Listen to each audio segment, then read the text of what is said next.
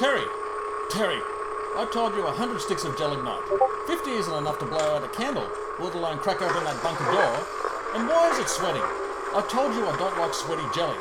You'd think you'd know better after that Egyptian job went tits up. Oh hi, welcome to the Christmas episode of the 42 to Doomsday podcast, Australia's least prolific yet longest running Doctor Who podcast. After the raging success and interest surrounding our previous episode, Unleash the Hoarder Indeed, I've resigned from work, turfed my family, and am now devoting myself wholeheartedly to excavating this unbelievably fascinating site. Call it the Doctor Who equivalent of Oak Island Syndrome. If only I could find a skull with a pentagram carved into it. That power would set me above the... Terry, tell that fool in the excavator not to run over that pile of blue film cans. There's gold in them, Terry. I don't care if they're stamped return to Nigeria. They're mine now. What? The scaffold? Fuck the scaffold and the chocolate eclair, son. I'm talking real quality. Measure the length and feel that width.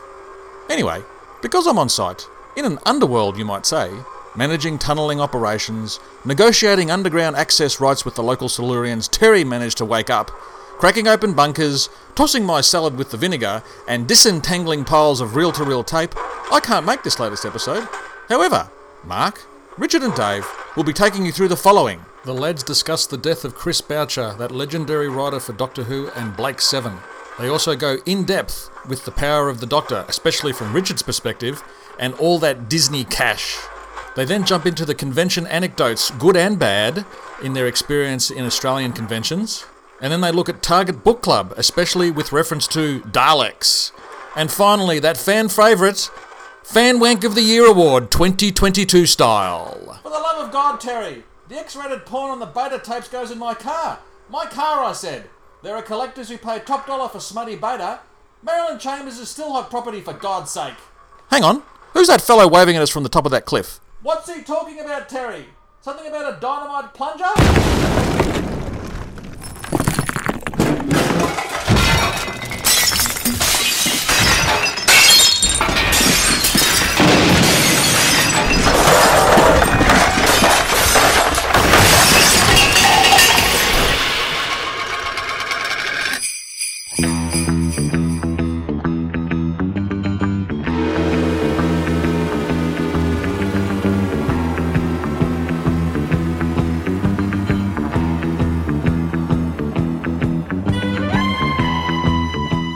I'm Mark. I'm Dave. And I'm Richard. And welcome back to this 8th annual 42 to Doomsday staff Christmas party. How are we, guys? The scary thing is that 8 years is only a fraction of the time we've known each other. Yeah, exactly. I'm well, thank you, I'm well. And you, Richard? Yes, great to be here as always, Mark. Well, last time we got together was in August. I had the pleasure of listening back to that on the bus trip from Gallipoli back to Istanbul. Show off, yeah. My condolences.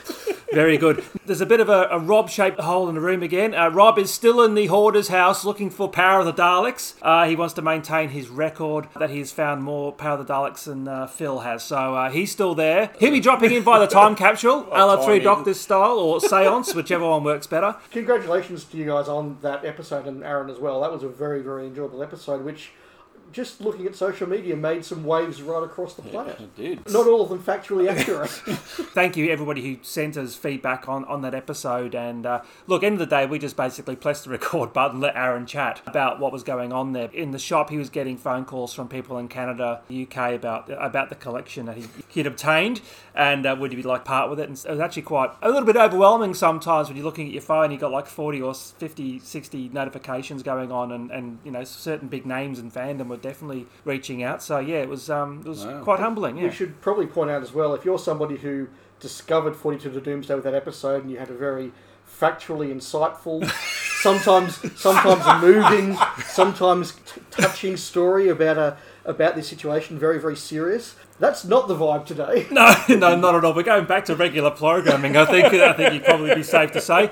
And unfortunately, we start off with a bit of sad news. News came through this week that the last remaining 70s Doctor Who writer had passed away, and that was Chris Boucher. So Chris Boucher obviously wrote one top shelf Doctor Who script, i.e. Robots of Death, one great Doctor Who script, Image of the Fendale, and one, not too bad, Doctor Who script, Face of Evil. But of course, Chris Boucher is known for his work on that awesome series, Bergerac. Yes. And the Bill. And the Bill, and Juliet Bravo. And Juliet Bravo, and Shoestring. I'm going to go with Starcops, but yeah, go. But all jokes aside, his work on Blake Seven is what he's best known for. So, of course, with me, I've got the two co-hosts of the fantastic Blake Seven Spacefall with me. So let's have a quick talk about Boucher's work on Doctor Who and also his legacy on Blake Seven as well. Well, I'll probably start by saying your ranking of the stories, I'd probably swap Face of Evil and Image of the Fendale, Really? maybe, but... Probably would as well, but I think they're all top shelf. Look, Robots of Death is a top 5 Doctor Who story.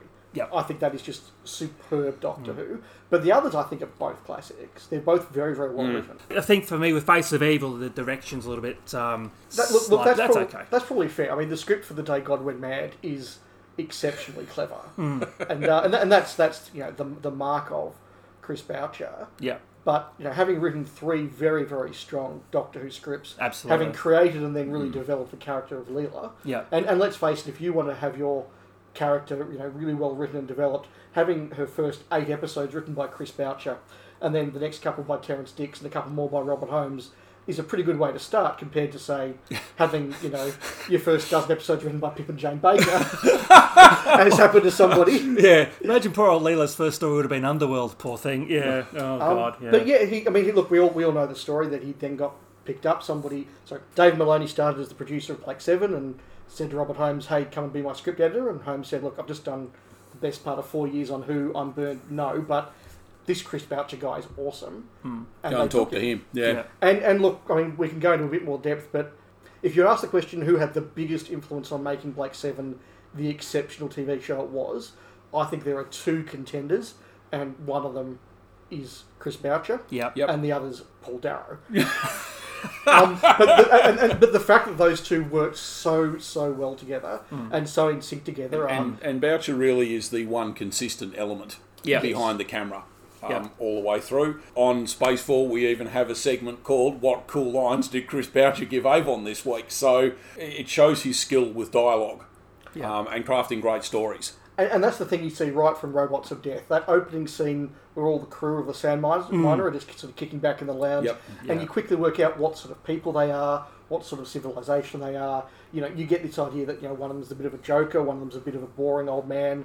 One of them's the slightly chip on the shoulder commander. One of them's a bit of a toff. You realise really quickly what sort of characters these are when he gets to write his own Blake Seven scripts.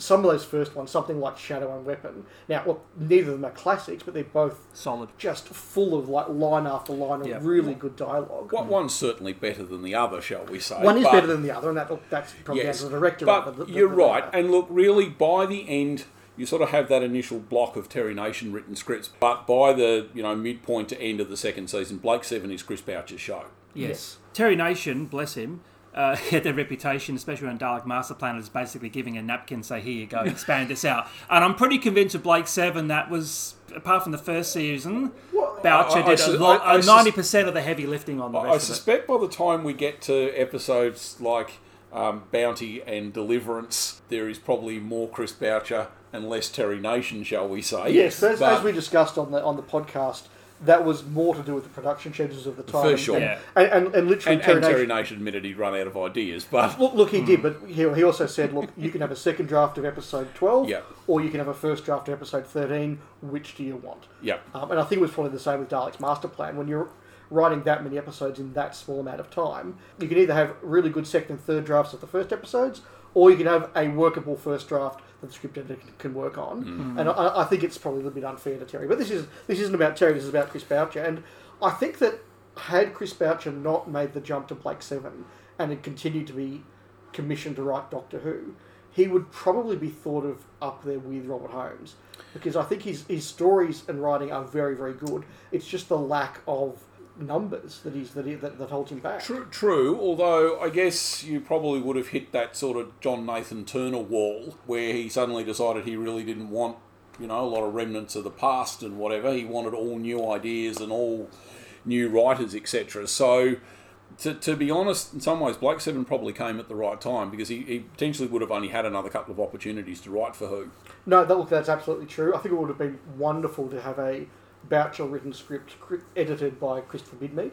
I think that could have been really, really fun. And certainly working for that more sombre Tom, I think would have been a really good opportunity that was missed. Yeah. I still shake my head when, in 1981, when Blake 7 finished, there was a vacancy in the Doctor Who script editing department that Boucher wasn't tapped on the shoulder. Yeah, look, I just think that his writing really, really was exceptional. His characters was exceptional. My favourite Blake 7 episode is Rumours of Death, which was a Chris Boucher episode and one that he put a lot of work into, and some of the dialogue in that is just spectacular. And the concepts and the way that he just sells things with just minimal but effective lines is really, really effective. And, I talk about him as comparable to Robert Holmes, and I think that does stand up. And I think that Holmes thought that as well, because when Holmes passed away, the person that Mrs. Holmes rang and said, "Can you tell all his friends at the BBC?" was Chris Boucher. So clearly there was a very close mentor relationship between the two of them. They were genuinely close. Also, his work on the BBC books, he did that book Corpse Marker. Have you guys read that? He did. That's a very good I actually book. really like that book. Yep. Yeah. 4 or 5? I only read that one, I'll be honest with you. He's done a couple, I don't know how many. Yeah. At least 4. But I definitely read Corpse Marker. I thought it was a really good book. I never dipped into the Candor City range, unfortunately. You guys listen to that at all? We've been right through Caldor City. I think with the BBC books, I think it was very much a case he sort of tapped into each of his Who stories. The first one I think was kind of a bit of a callback to The Face of Evil. Corpse Marker is obviously a callback to The Robots of Death. Yeah. There's sort of a one quite loosely linked to Fendale. I think Match of the Day is the last one. And I think that's probably got a slightly more Blake 7 sort of slant to it. His favourite Blake 7, just going back to the script, he wrote Rumours of Death. He also wrote Star One, which I think is an amazing episode. Yes. Yeah. He did also, of course, write the finale. Yes. Spoilers for Spacefall listeners. I believe, actually, his favourite script that he worked on was Death Watch. And that doesn't surprise me, because Death Watch isn't a story you think of as a classic. But any time I put that on, I'm just amazed at how well written that is. It's a very fun and enjoyable script. Yeah. Our connections with classic Doctor Who are continuing to fade. I think Philip Hinchcliffe is sort of the big behind the camera person who's still around from that era, but the companions are dropping off. Touch wood, Tom is still with us, and hopefully will be for a while to come. But that era is, it's a while ago now. Yeah. Valet, Chris Boucher. Now we move on from one writer who could write to one who couldn't write. So, Richard, we've had Dave's views on Power of the Doctor's Power of the Doctor Who show's hot take. Rob and myself and Rob Lloyd did one as well. More of a cold shower. And now we're going to ask you for a bit of a hot flush in less than 3 minutes. Your thoughts on Power of the Doctor starting now. Thanks very much, Richard. And now I know. Started for 10 minutes. Sorry. No. Look, I'll start by saying, overall, I didn't mind it. I thought there were some really good aspects to it. I thought the return of Ace and Tegan was well handled. I thought they got probably just the right amount of stuff to do. And it was really good to see that they got a moment with each of their doctors. Yeah. Probably just to have that sort of little coda or whatever you want to call it.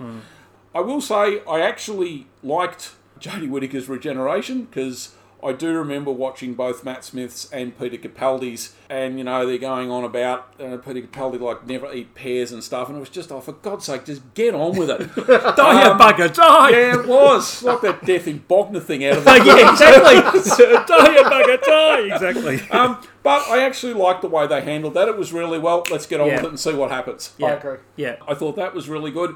I don't think the Daleks were really necessary, just thinking about the villains, that they really didn't add very much, I don't think. Your thoughts on the Caesar Romero of Masters? I've never really got a lot out of Sacha Dhawan's Master. I think he's far too OTT. It's all, this is the day you die type enunciation. It's just, I get he's there to be the pantomime villain, but it's too over the top.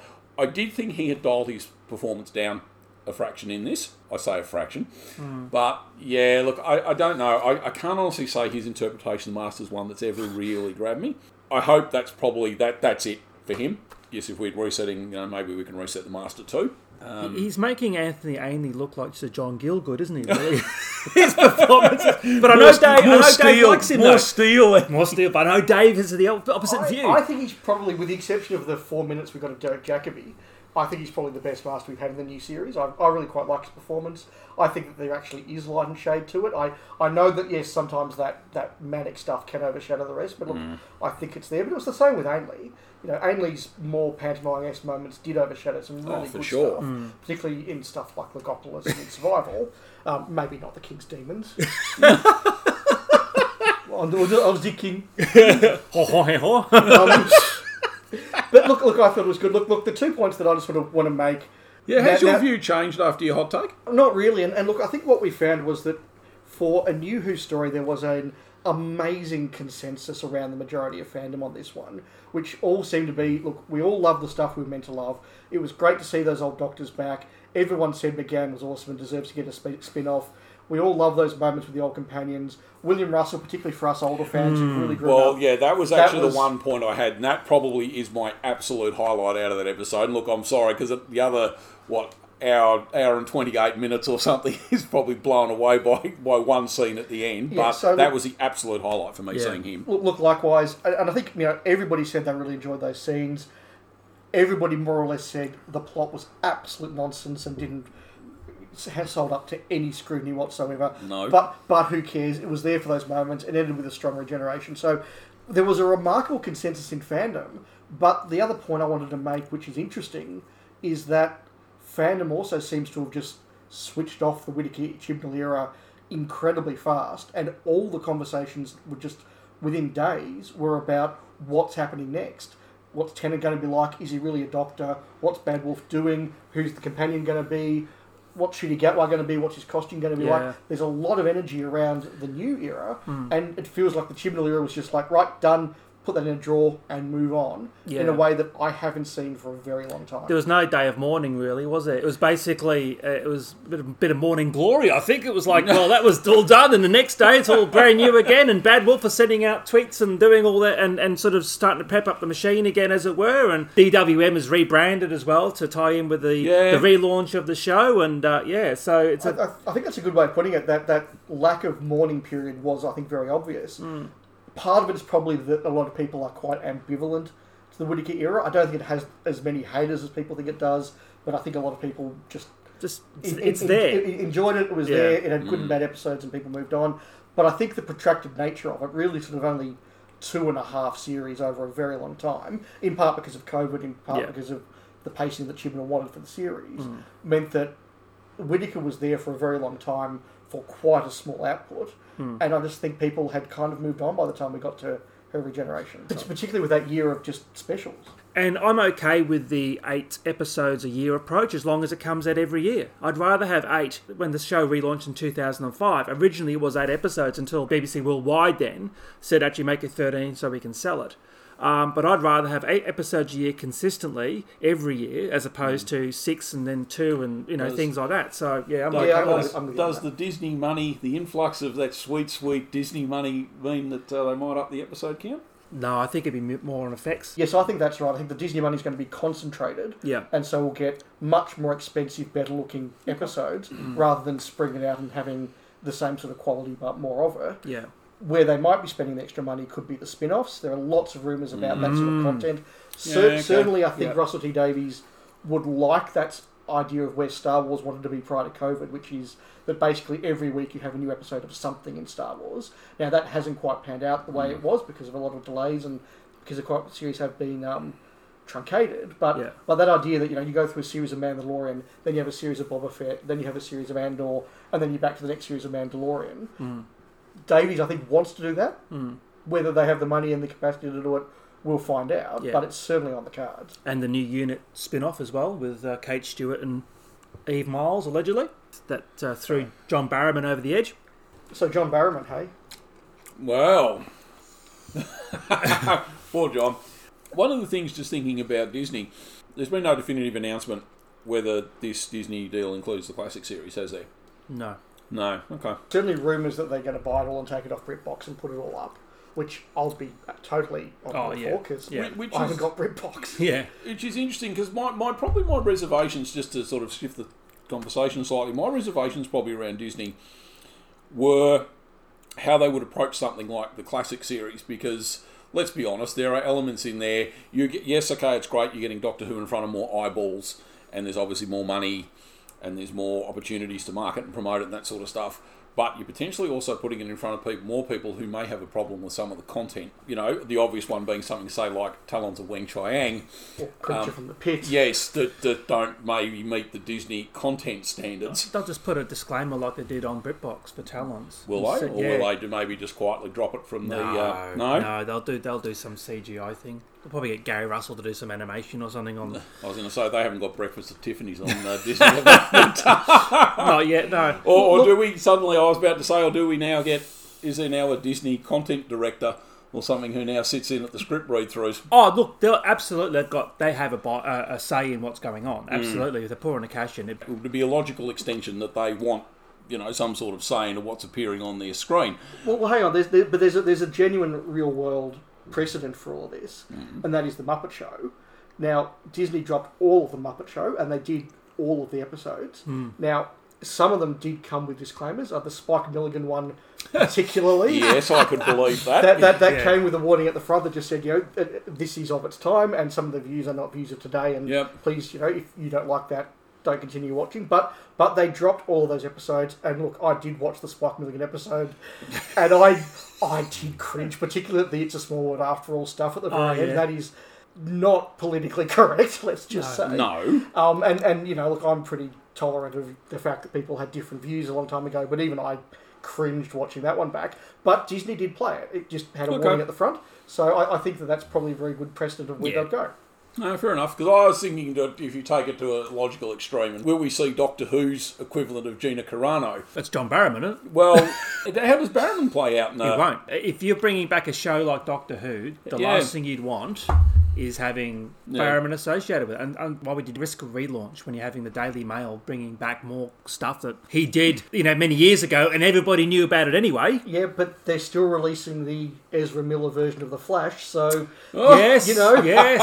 And what Ezra Miller is alleged to have done is significantly worse than what Barrowman is alleged to have done. That's not to excuse Barrowman, but sorry, there are degrees and degrees, and Ezra Miller allegedly is considerably worse. Absolutely, yes. Whereas, you know, good, kind soul Henry Cavill has been dropped. So yes, indeed. I actually think that it's very hard to predict what Disney will do, and they're not the slaves to popular wokeness that people think. They're slaves to the dollar, they're slaves to the shareholder.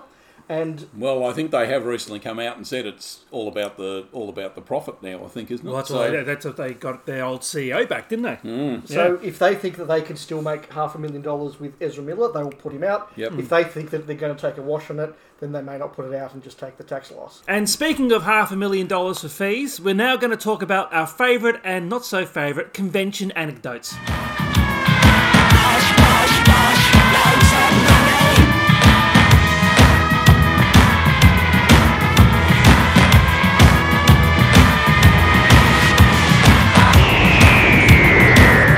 So welcome to the main topic for this Christmas special edition of 42 to Doomsday, where we were chatting about what would be fun to discuss, and we thought, over the years we've met a lot of people from Doctor Who at conventions. Some have been fantastic moments that are worth sharing, some have been less fantastic moments, which might make for entertaining moments. And look, there have been a couple of good moments there, so we just thought we'd throw out there a few of our fondest and most entertaining memories from cons and from meeting the stars of the show we love. Let's go with Richard. My goodness. Well, the first Doctor Who person I met, I think, would have been when Mark Strickson came to the Doctor Who club here in Victoria. Is that in 88? That was in 88 when he just moved out here. He was doing the rounds. Doing the rounds of the fan club. Yeah. Because I remember he had his wife at the time, Julie Brennan, with him, and I think Paradise Towers either was just about or had just been on TV here, I think. It hadn't yet because we didn't know who she was. And I remember, because I was at that event at the age of about 7, and I do remember everybody sort of talking about, well, this is my character and this is what it does, and you'll see it very soon. And then I remember watching it on the ABC and sort of going, her. So that's her. Copies from the UK may well have been circulating. You probably had seen that. Yeah. But I know if you're waiting for the ABC, we hadn't seen it yet. No. Yeah, okay. So I remember that, and then I think I remember seeing the flyers for John Pertwee when he was here. Oh yeah, Up in Brisbane, yeah. In '90, and I'm actually kicking myself I didn't go to that Likewise. because that apparently was a great weekend. Yeah. I believe he was an amazing guest. I think probably the next one I saw would have been Mary Tam, I think, when she came out for one of the Whoventions. That would have been about '93, I think. And I believe gave one of the most disappointing opening statements of any guest you've seen. Look, she was, I think, tired and jet lagged and whatever, so look, I will cut her some slack. Yeah, I do remember the first question, I think one of the very first questions she was asked when she came out on stage was like, what was your favourite memory of being on Doctor Who? And, well, she actually said she didn't remember very much about it. And there was just sort of this collective sigh, I think, around the room.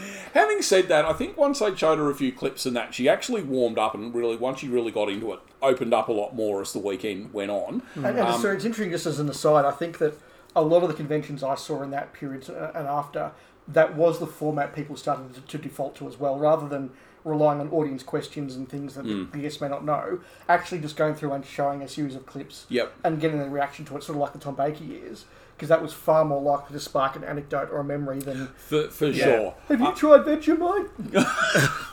Jesus. I think they also had at that one, Mark Strickson came, I don't remember if it was both days or just one day, and Katie Manning did her usual appearance at the Sydney events as well. Yeah. And sort of, she did sort of take over the thing for the couple of hours she was there. Mm-hmm.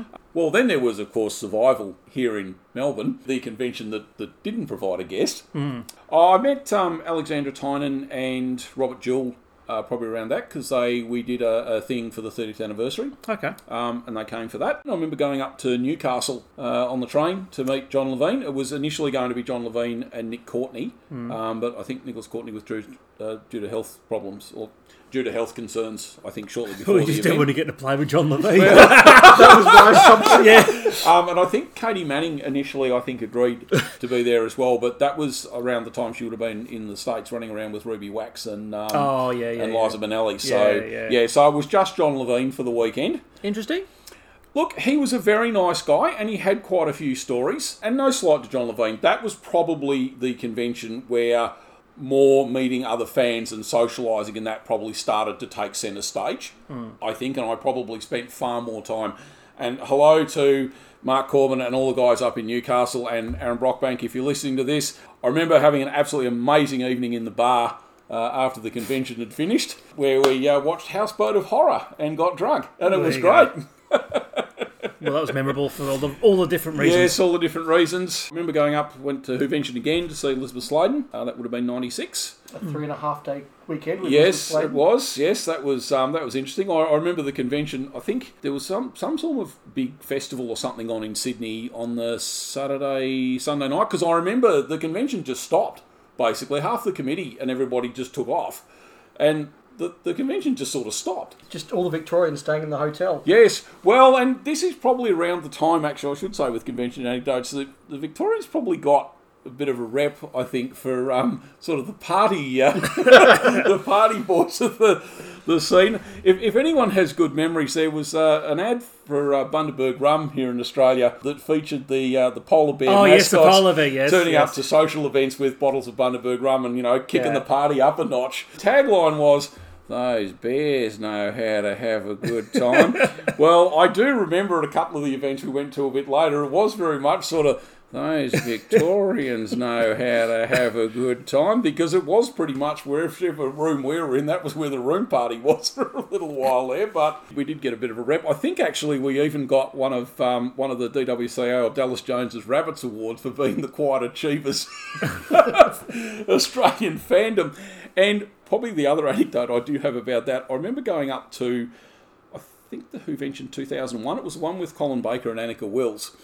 And the organisers of the convention, we had a suite, because there's 5 or 6 of us in our group, and we took a suite. And I do remember the organisers of the event doing the, "Oh no," when they realised that the hotel had put Annika Wills in the suite next door to us.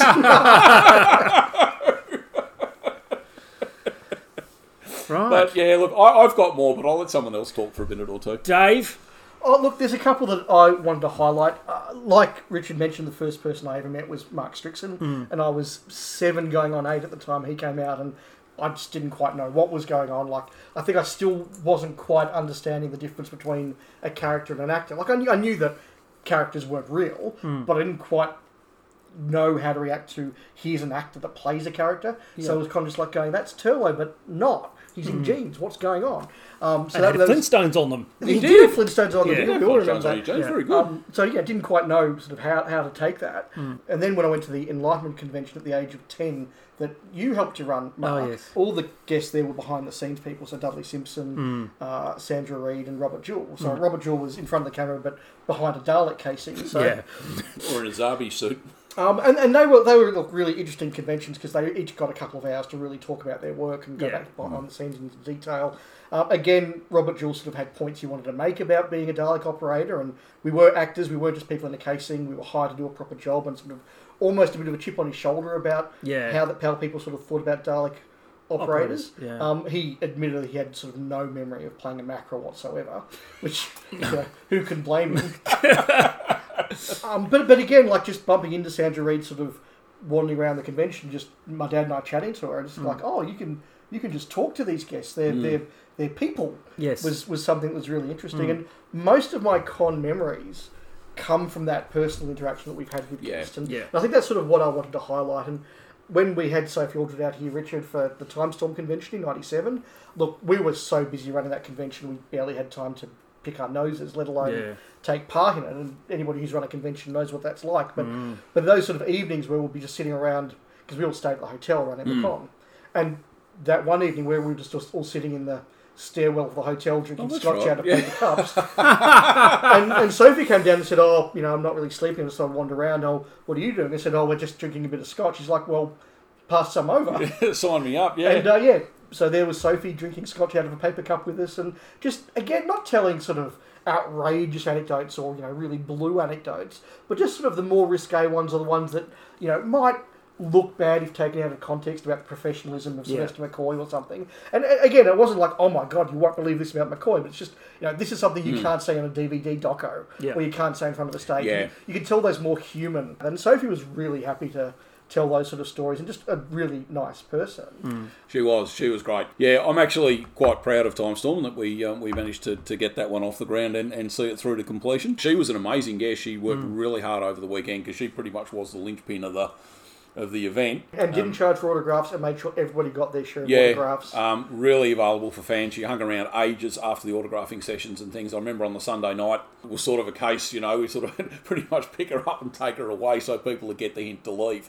Because she was still just quite happy talking to fans and taking photos for while we were sort of running around packing up. She was sort of in the corner, and there was the queue of people still wanting to take her and say goodbye. And of course, her husband Vince came with her, her new husband at that stage, and Vince was sort of a lifestyle/sport presenter type person. And at the end of the con, we gave them a number of guests, sort of a photo book of Australia, a copy of a Midnight Oil album, because we probably wouldn't have been able to put that con together without the background music of Midnight Oil. No, true. And we gave her an Aussie Rules football. And because they're both very active, particularly Vince, they said, "Oh, well, look, show us how to kick it."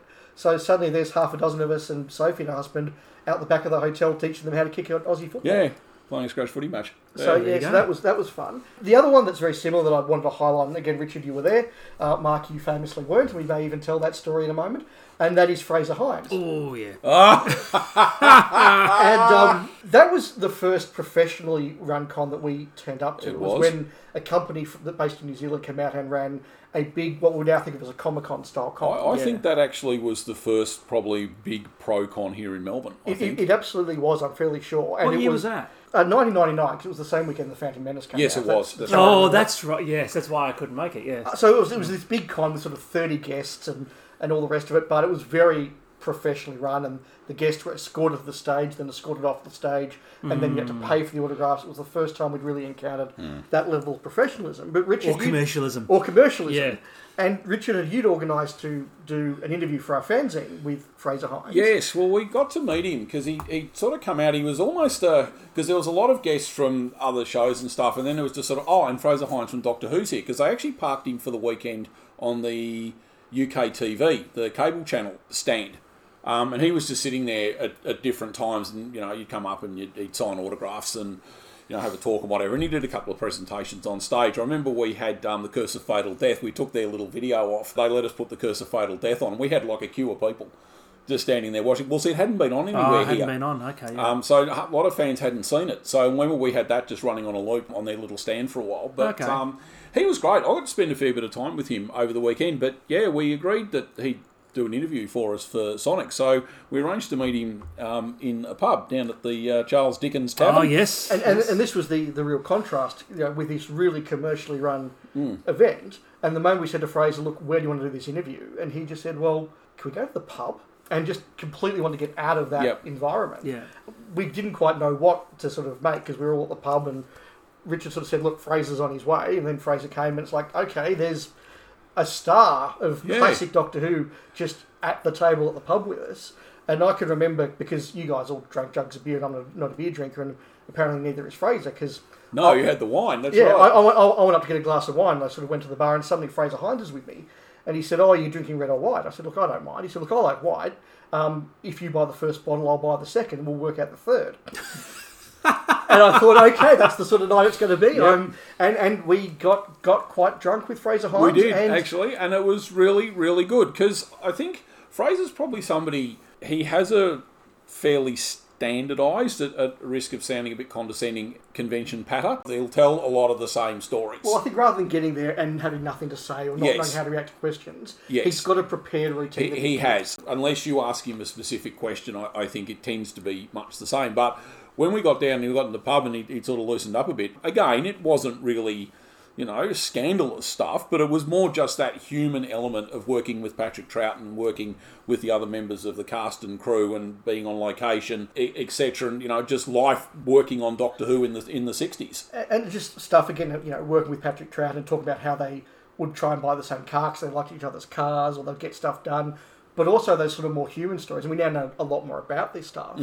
But he would talk about on payday getting a lift home with Patrick Troughton and training sort of having to stop at a couple of places to sort of hand out the alimony. Yes. And then sort of going, well, this is all I've got left for me. And I think we didn't really appreciate, this is 99, so it's over 20 years ago. We didn't really appreciate that side of Patrick Troughton, that human thing. And again, Fraser was saying it as one of Patrick's closest friends. So you got a really sympathetic but honest feeling what it was like to work with him. And just to bring Mark into the story, later in the night, Mark and some of his friends had gone out to see The Phantom Menace.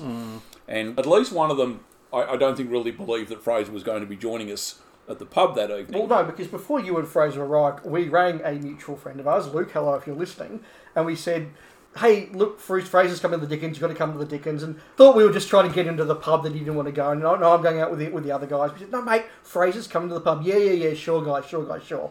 And he just wouldn't believe us and went out with you guys to the Phantom Menace. Yeah, so later in the evening, when Fraser was a bit looser, we got him to make a phone call. And it was sort of along the lines of, hello, Luke, my name's Fraser Hines. I play Jamie in Doctor Who. I'm here at the pub with some of your friends. They want me to tell you that you're a soft option. And literally 30 seconds later, the phone went, don't let him leave, we're coming in, we're going to be there in a few minutes, don't let him leave. Yeah. And I think at that point was because you were with Luke. I said, I'm there.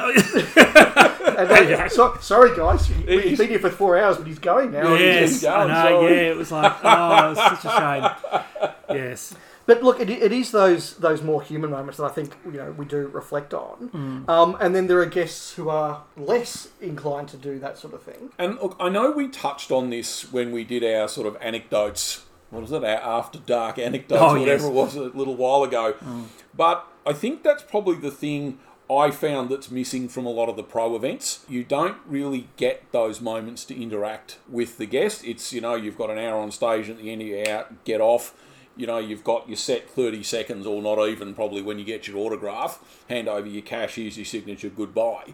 And you don't get that sort of, just that few moments just to actually meet the person. And someone who pushes against that still is Colin Baker.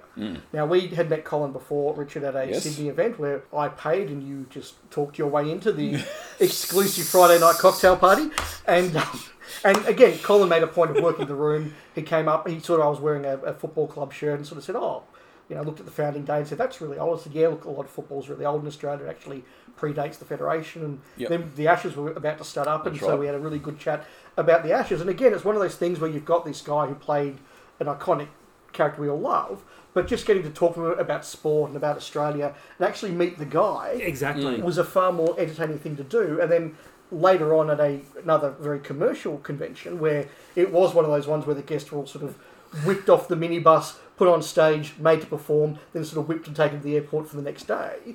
And Richard Whitman and I were sitting behind a club table, and Colin Baker just wandered along and just started chatting to us. We were across from the green room. We were across and from the green room, and it was a glass sort of conference roomy type thing, and he was obviously sitting in there just, waiting for the signal that he was allowed out, basically, to go on stage. And so we made a prison break. Yeah, so we sort of waved at him through the glass, and he obviously sitting there, and he sort of, and came out. And he was just standing at our table, just how you going, guys, and what's happening, and whatever. I talked to him for maybe a minute. And then all of a sudden it was sort of like, warning, warning, warning, unauthorised guest contact. Yeah. And there were suddenly like minders just appeared and sort of, cattle prodded him back into the... Well, but it was. But I remember that minder coming up. Excuse me, Mr. Baker, but you need to be ready to leave. You should be packing your bags about now. And Colin was like, I've done this before. My bag's packed and ready to go. I'm chatting to these guys. Just relax. Yeah. I suppose then you get the other extreme, like Paul McGann, who just really just sort of wandered down when he felt like it, wandered away With a cup of coffee, just going... Paul McGann was an incredibly chilled dude. He was. And look, my favourite moment with Paul McGann, other than meeting him, which was really, really cool, and we had a quick chat about Hornblower, and he, threw Ian Griffin under the bus, which was quite entertaining. But this was back in the David Tennant era, so Christopher Eccleston sort of had just walked out on Doctor Who, and it was really kind of speculative about just how raw that was and how bad that was. And somebody asked Paul McGann the question, like, you're a long-time friend of Christopher Eccleston's, do you think he'll ever come back to the show? And McGann originally sort of tried to defer that a bit. Yeah, look, Chris and I both grew up, I was in Liverpool, he was in Manchester, and so we read a lot of the same companies and a lot of the same plays, and he's a really good guy and a really good bloke, really, really of that area, and I really love that about him. And as he kept going on, the presenter said, yes, but do you think he'll ever be in Doctor Who? Oh no, that's not going to happen. So they were really, really good. But look, that brings us to another comparison. Down the other end of the pool. Yeah. Look, I know that on this show previously, your mate Rob Lloyd, Mark, has spoken about meeting Peter Davison and not being all that impressed. Oh, yes. And he's another example of somebody who, look, on stage, he's very professional. He's got his pre-scripted answers. He's got his anecdotes that he likes to tell. He and Janet Fielding have clearly got a banter worked out between them, and they know that if they make a couple of jokes together at Matthew Waterhouse's expense, everyone's going to go, yeah, well done, get a laugh, yeah. It'll get a laugh. He knows how to do that sort of thing, but I got a really strong impression he didn't want to chat to the fans at all. No. And when it came time to get the autograph, I don't know if you've seen that scene in Galaxy Quest where Tim Allen's a bit pissed off with the fans and he's just sort of signing the photos and flicking the back of them. Peter Davison was very much like that. And there was another guest there who wasn't in the classic series. He would have been in the new series at that stage. Yes, he would. We won't name them because this anecdote isn't a very favourable one. But the first interaction we had, we were a few people back in the autograph queue, and somebody got to this person's autograph and started talking at them. And look, it was quoting big sections of dialogue. Yeah, he was saying, I really love your lines, and then would start to do the lines at this actor. And look, it wasn't the most socially aware fan. I can accept that. Yeah. But this actor's response to that was, is there security anywhere here? And just trying to get this fan just escorted away from him. Get away from him, yeah. And then Richard, as you say, we were opposite the green room for most of the weekend on the club table. Now, there was a lunch that was a sort of $500 a head gets you front row tickets, first to the autograph queue, a photo, and an exclusive buffet lunch with all the guests. And this particular actor we saw come down in the lift, poke their head out of the lift, make sure there were no fans around, sneak over to the green room, get a plate full of sandwiches, sneak back out up to the lift and made sure they didn't speak to anybody. Yes. And the contrast between them and somebody like Colin, who is very much of the view, I'm here for the fans, was very, very obvious. So it sounds like that person there was trying to get out of there in the nick of time. That's one way of putting it. Yes, that's one way of putting it, mate. I would have sent them to the Brig personally, but... Hey! Another sort of difficult moment at a convention that we saw, and it was a bit unfortunate, but it was just a very cack-handed moment from the point of the presenter, was when we went to see Katie Manning in Sydney. Oh. And it was very, very painful because she got up there and she spoke and everything. And then they said, right, we're going to auction off a copy of the Pertwee Years. At which point the MC turned to Katie and said, "Now, of course, John Pertwee only died recently. Do you have anything you want to say about that?" At which point Katie actually started crying and saying, "It's still very raw for me. I have been really busy. I haven't had a chance to process this." And just a whole room sort of thought, why did you have to go there? Yeah, Wow. yeah, that was Not very tactful. a sort of indeed. sharp intake of breath, I think. Not very tactful at all. Listen to us, obviously, waffle on for a bit. Mark, what about No. you? I was interested because obviously I was at the Mark Strickson Day as well in 1988. That was my first experience with a Doctor Who actor, as it were, and his wife Julie was there. I actually gave her a copy of Paradise Tales, a novel to sign, and I've actually still got it. It says "To Mark Ice Hot" from Julie Brennan. But they had a dog at the time, and apparently it was Gerald Flood, the guy who played Chameleon's dog. He couldn't look after the dog anymore, so they brought that dog out to Australia when they migrated over. So quite Pretty interesting. impressive, considering he would have had to sit in quarantine for all that period of time. But Yeah. Oh, and Dave's got that book as well. I didn't have Paradise Towers, but I've just put off the Oh, shelf Mordred Undead. Mordred Undead, signed by Mark and Julie Brennan. Yeah, I saw it. There you go. Yeah, but that's non-canon because she wasn't in it, mate. Well, maybe Mordred Undead would have been more exciting if she was. See, I got Mark Strickson to sign Turlo in the Earthlink Dilemma. Well, at least they had the words Turlo in there, so it's fine. But the next time I saw Mark Strickson was in the early 90s, and I was walking out of work, and I saw this guy sort of walking towards me and said, "Hold on." I stopped and said, "Mark Strickson." He goes, "Yes." I'm sorry to tell you, I'm a Doctor Who fan. He goes, "Oh, hello, how are you?" Blah, blah, blah. And we started talking. He goes, "I suppose you don't know a guy called Richard Nolan, do you?" That was, I'll fill in the blanks on that. It was actually 94. Was it really? As late as that, because we had him. He came out here in 88. He obviously went to uni and everything here. And in the around 94, 95, he'd finished his degree and he decided to move back home. And he, again, did the rounds of the fan group sort of on a farewell tour. And to drum up the fees to move back home. Yes. Yeah, he came to the Doctor Who Club of Victoria's. He came to our Christmas party that year. Right. Which was probably an interesting afternoon in itself, because he sort of rolled up and first thing he said was, "Oh, where can I get a drink?" Not twigging. We sort of said, "Oh, well, look, there's, cold cans or whatever over there." And he's like, "No, I meant like a beer." We're sort of like, "Oh." And we're at one of the university colleges. So I remember we sort of did this walk down to the pub down on Royal Parade somewhere, like a good 10, 15-minute walk. And we sat in the pub and drank with him for about an hour. Because we'll have one more before we go back. We'll have one more before we go back. And apparently the Christmas party had just stopped. The rest of the entire committee had gone to the Yes, pub. they'd gone to the pub, most of the... And anyway, and then he came back, and look, he was great. When he was on stage, he was really engaging. Look, he's great with the fans and all that sort of thing. But, yeah, we paid him by cheque, and he had lost the cheque. And, yes, when he found you, it was like, well, did he know me? Because he needed a replacement And I cheque. crossed the road from your work, and I Yes. said, "Actually, yes, he's actually working in that building."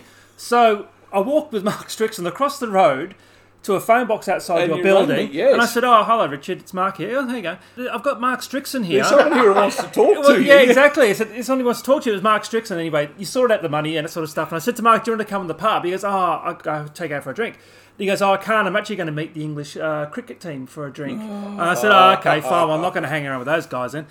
So that was my close encounter with Mark Strickson until I went to Wow. Sydney to some con with him and Janet in the about 2010, I think it was. Right. Louise Pageau, I remember seeing at a Doctor Who club Yes, event. that was Now- actually the Christmas party before. Yes, then Louise was in Seeds of Death. Yes. But my mum knew her more from Carson's Law, a was. big legal drama in the early 80s Yes, she over was. here with Lorraine Bailey, ex of the Sullivans.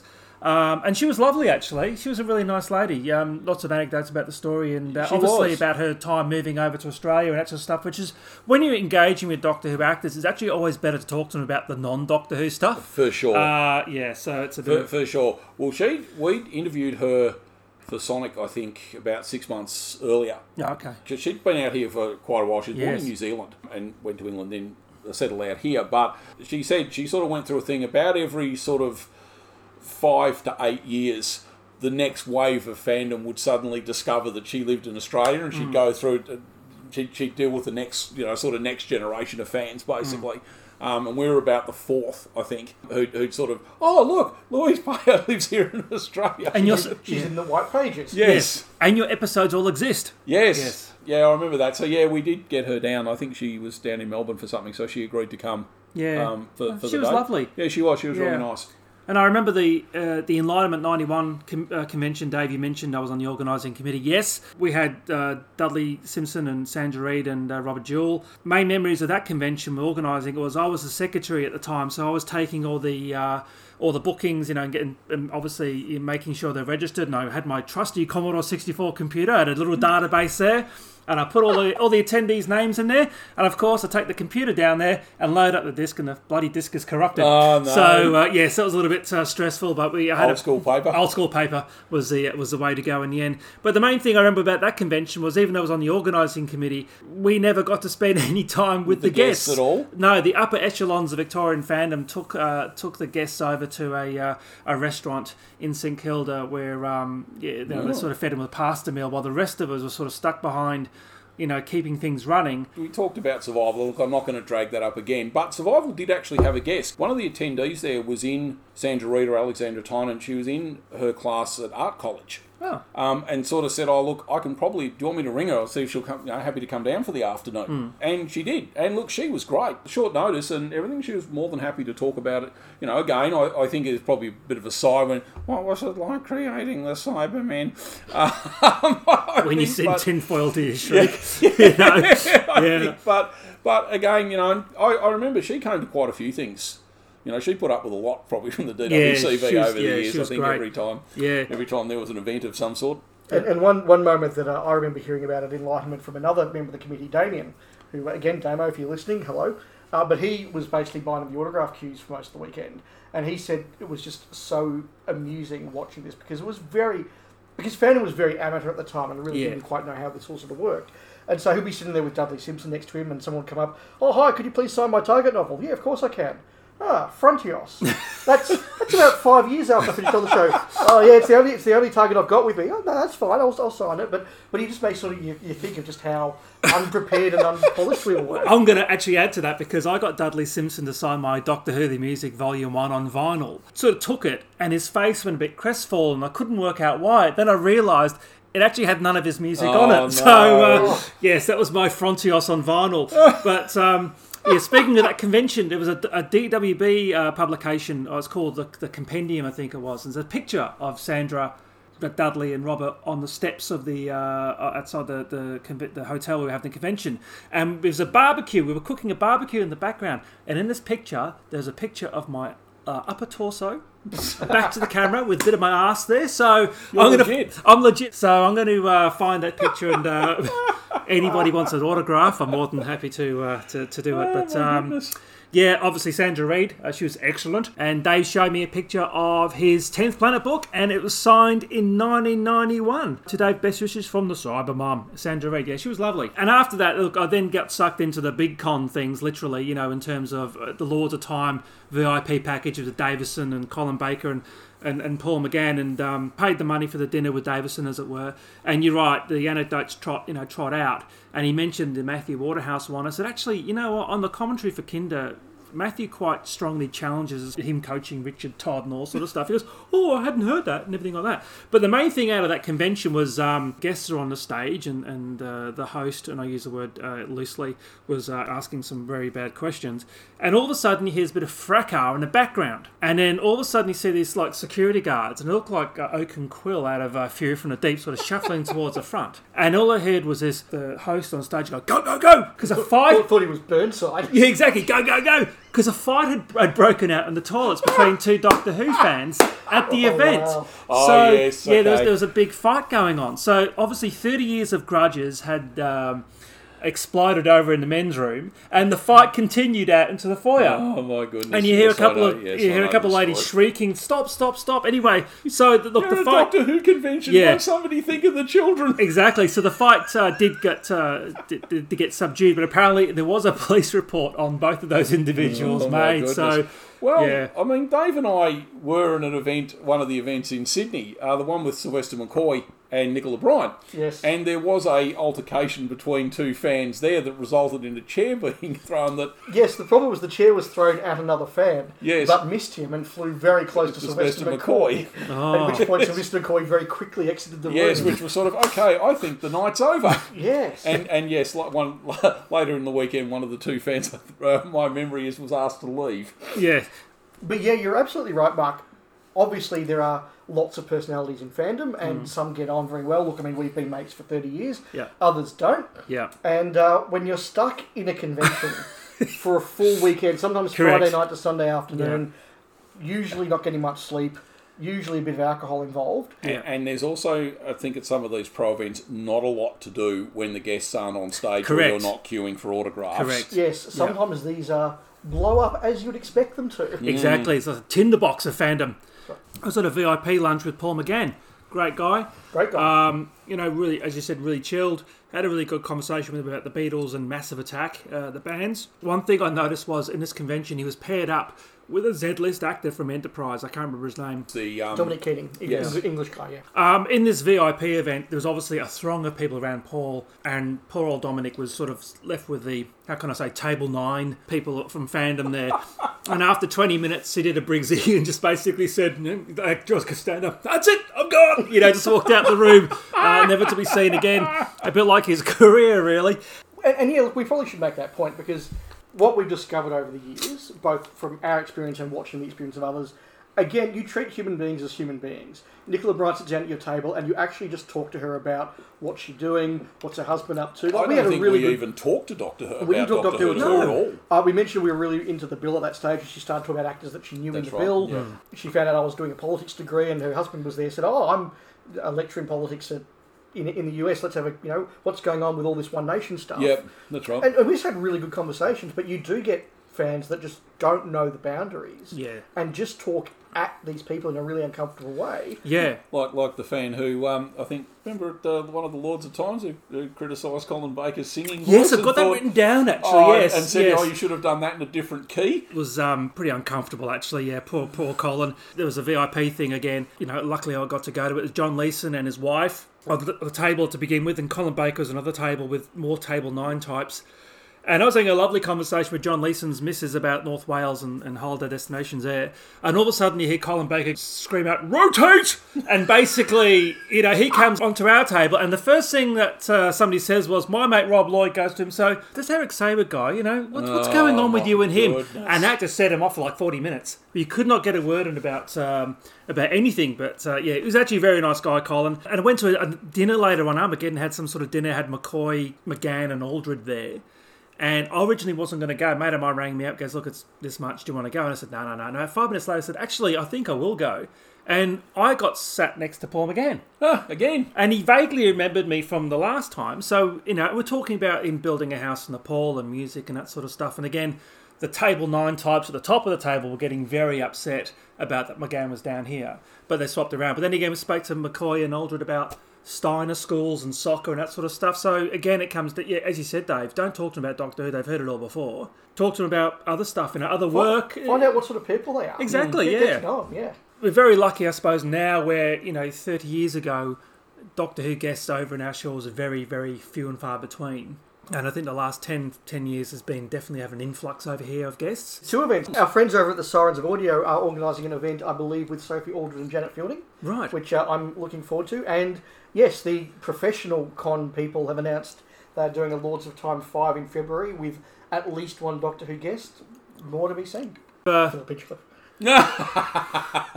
Of the ones I really want to see, the one I've got a chance is Caroline Ford. I would love to see Hinchcliffe. Yeah, I would just hear what Hinchcliffe had to say. Cartmel. Yeah, we've had a bit of a retrospective in terms of our convention anecdotes. Went and asked some of our listeners their favourite convention anecdotes, and I got one from Doc Hume. Whenever we meet any big Doctor Who name, we milk it as much as we can in our podcast. These seem to be old hat to some, but when we bumped into Annika Wills in the corridor at Capital 3, she then invited us to join her for breakfast when we did a big interview with her, and she was lovely and disarmingly frank about the 1960s. We queued for the autographs of Matthew Waterhouse and Sarah Sutton at Capital 2. Mark, who was Mark, the co-host on the show, had his Howe Stammer Walker book, The Companions, open at the full-page publicity photo of the Peter Davison TARDIS crew sitting on the little bridge, thinking that if Sarah and Matthew each signed a corner each, then one day he can get Janet and Peter to sign the other 2 corners. It would make a lovely memento. Unfortunately, Mark presented the book to Matthew, who proceeded to scrawl an enormous autograph right across the middle of it. When we reached Sarah further along down down the table and explained to her Mark's thwarted plans. She lifted up the book and called down the table, "Matthew! I think Janet will be having words with you when she sees this." Also, our Mark met Terence Dix and rather boldly told him, "I think you really ought to be knighted for your services to literacy." And Terence thought for a second before replying, "Yes, so do I." We have another one here, which is Mark from the Diddly Dum podcast. I remember seeing one of my childhood favourite Who stars standing at the hotel bar at my first convention.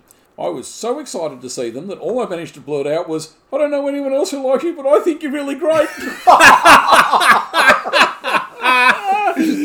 Which felt like a compliment in my head, but sounded somewhat different in my ears. Their face plummeted from delight to confused hurt, like it had just fallen off the ninth floor balcony. Note he doesn't actually say who that was. No. Cue Spider-Man sound effects. I've also got one here from Jack Bowman, 2021, who said, "Well, I did J&T's seconds to last convention appearance as an interviewer. And at his last appearance, he was a liver failure mess who couldn't speak." Oh, poor old J&T. And Dave, get you to read this one, please. So this is from Jason McLaughlin, who says, "Here's a nice anecdote about the legend that was Bernard Cribbins. I was lucky enough to meet him twice in his lifetime, once in 2013 at Collectomania in Milton Keynes, and once at London Comic Con in 2017. Both occasions he was an absolute delight, but it's the second meeting that sticks in my mind. I was with a friend who wanted to meet Wilf, and let's just say she is quite ample in the chest area." This is starting to sound like a Carry On movie. You're a matron. Nice. "It was first thing in the morning, and we were virtually first in the queue. Bernard was a delight as always, and as he handed my friend her autograph, she asked if she could have a selfie. This was well before Con started charging for photos at signing desks. Bernard, quick as a flash, took a microsecond glimpse at my friend's cleavage, and in true Carry On style said, 'You can have anything you like, darling,' with a cheeky wink. Well, that made our day. My friend couldn't shut up about how great it was Bernard had flirted with her." Well done, Bernard. Yeah, so hopefully that was a bit of fun down memory lane. It's our version of therapy, really, in some cases, wasn't it, really? Hopefully you all found that a bit interesting. It was nice to reminisce for a little bit about the good old days and not so good old days. Yeah, one day we'll tell the real stories behind some of these, but... Yes. Yes. After legal scrutiny. Well, I was going to say, that'll probably be the posthumous podcast, I think. If you are hearing this podcast, we are dead. Here's what really happened in fandom. Exactly. And as Rob tells us, the dead can't be sued. Frequently tells us. And now it's time for, hold on, Target Book Club.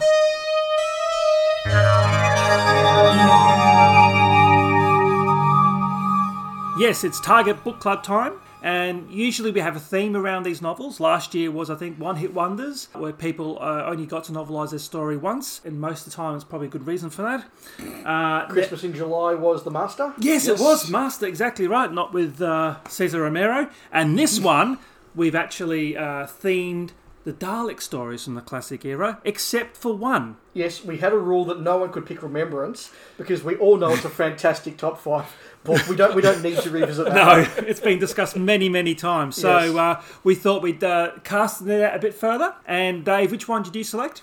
I selected The Chase. Richard? I read a book called Doctor Who and an Exciting Adventure with the Daleks. Excellent.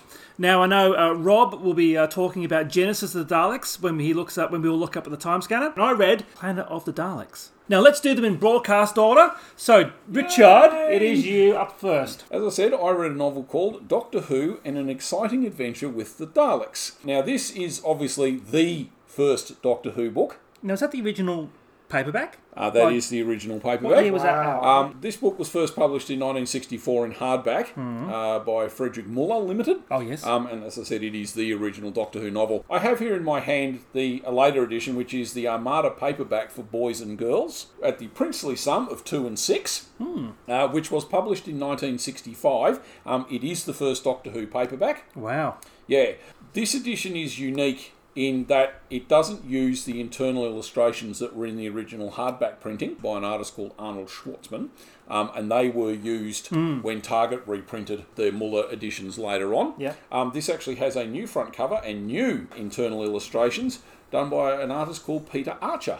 The cover's quite striking. It looks more It like is. Adam Adamant than Doctor Who, does, but it still doesn't looks he? pretty cool, With actually. the glowing cape and whatever. Yeah, it's He's a very bit out of nice. Adamant, More isn't it? Pertwee, isn't he? Yeah, that's really cool. So there When you did go. you get that from? One of the ones that I didn't get rid of when I sold off my collection, so It's very good condition. yeah, Anyway, we digress. we do digress. Probably the most immediate thing about this book is that the first couple of chapters, because at that point this is an exciting adventure with the Daleks, there was clearly no plans to novelise the slightly less exciting adventure with some cavemen. Or the slightly even less exciting adventure with the TARDIS. Yes, Yeah. we have to introduce the characters. So Yes. this actually presents an entirely new origin story. The first couple of chapters are a completely new origin story for how they all met. I guess probably in the real world thing, this perhaps is one of the earliest sort of Dalek Mania type releases. Yeah. To trade on the popularity of the Daleks.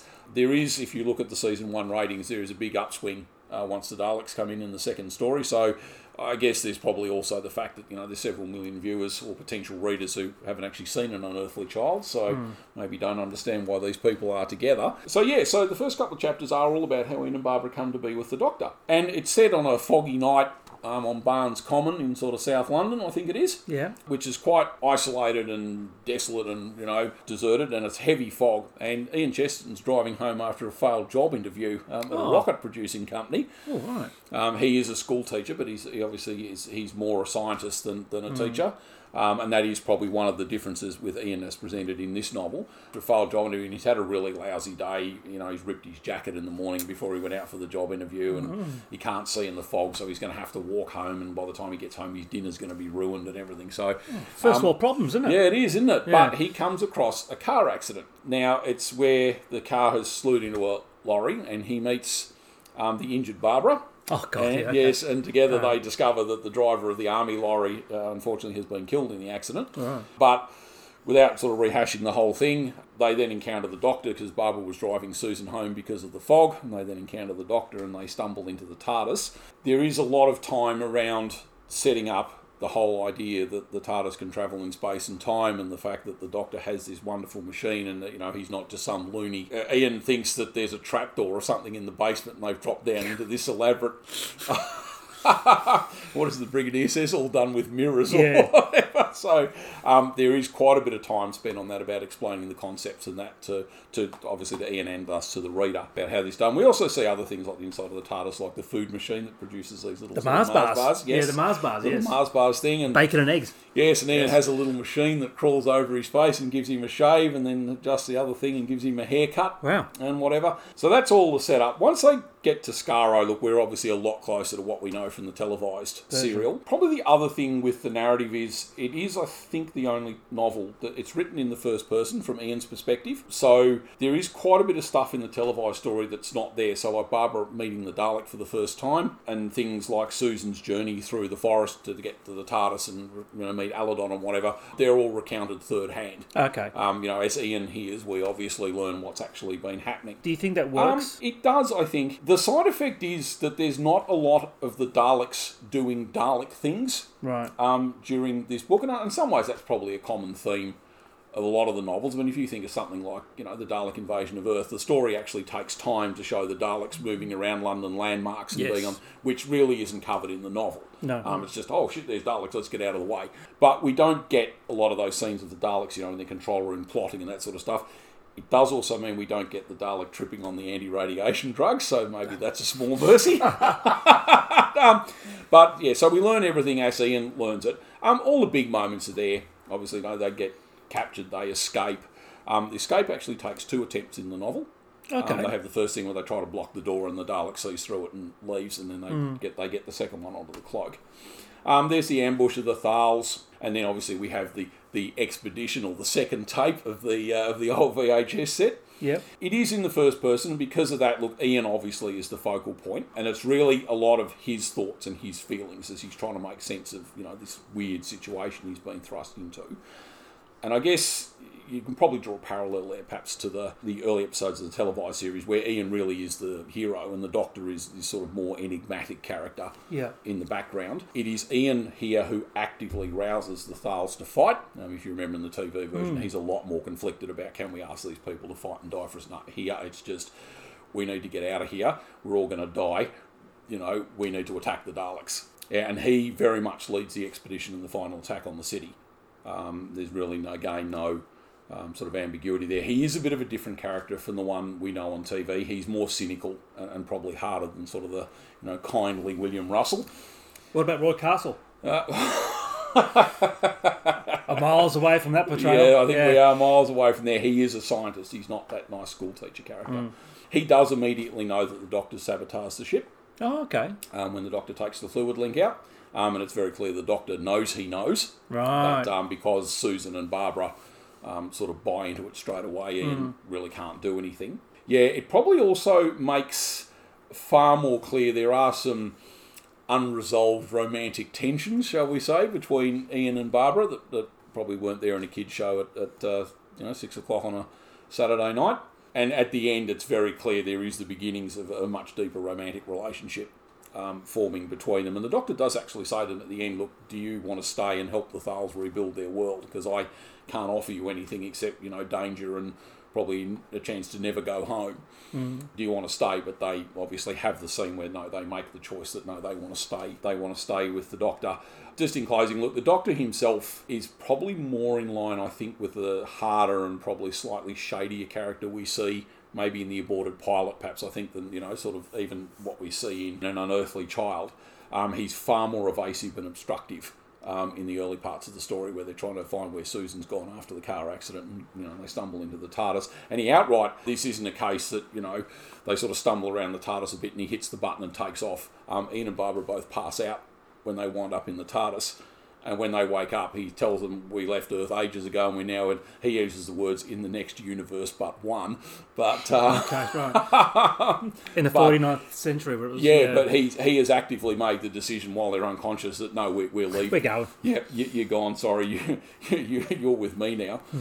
Yeah, so, look, the Thales are still a bit faceless. They're still largely there.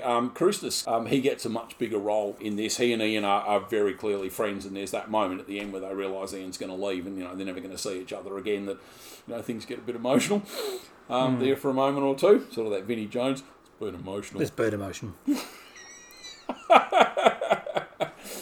Probably the only other thing, just as I wind up, I haven't mentioned the other main departure from the televised story, which is, of course, the glass Dalek.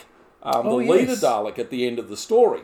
Yes. There is a short passage in here. We actually get an idea of what David Whittaker maybe intended the Daleks to look like. The lead-in is, the second thing I saw was a glass Dalek. He was resting on a kind of dais, and his casing was totally made of glass.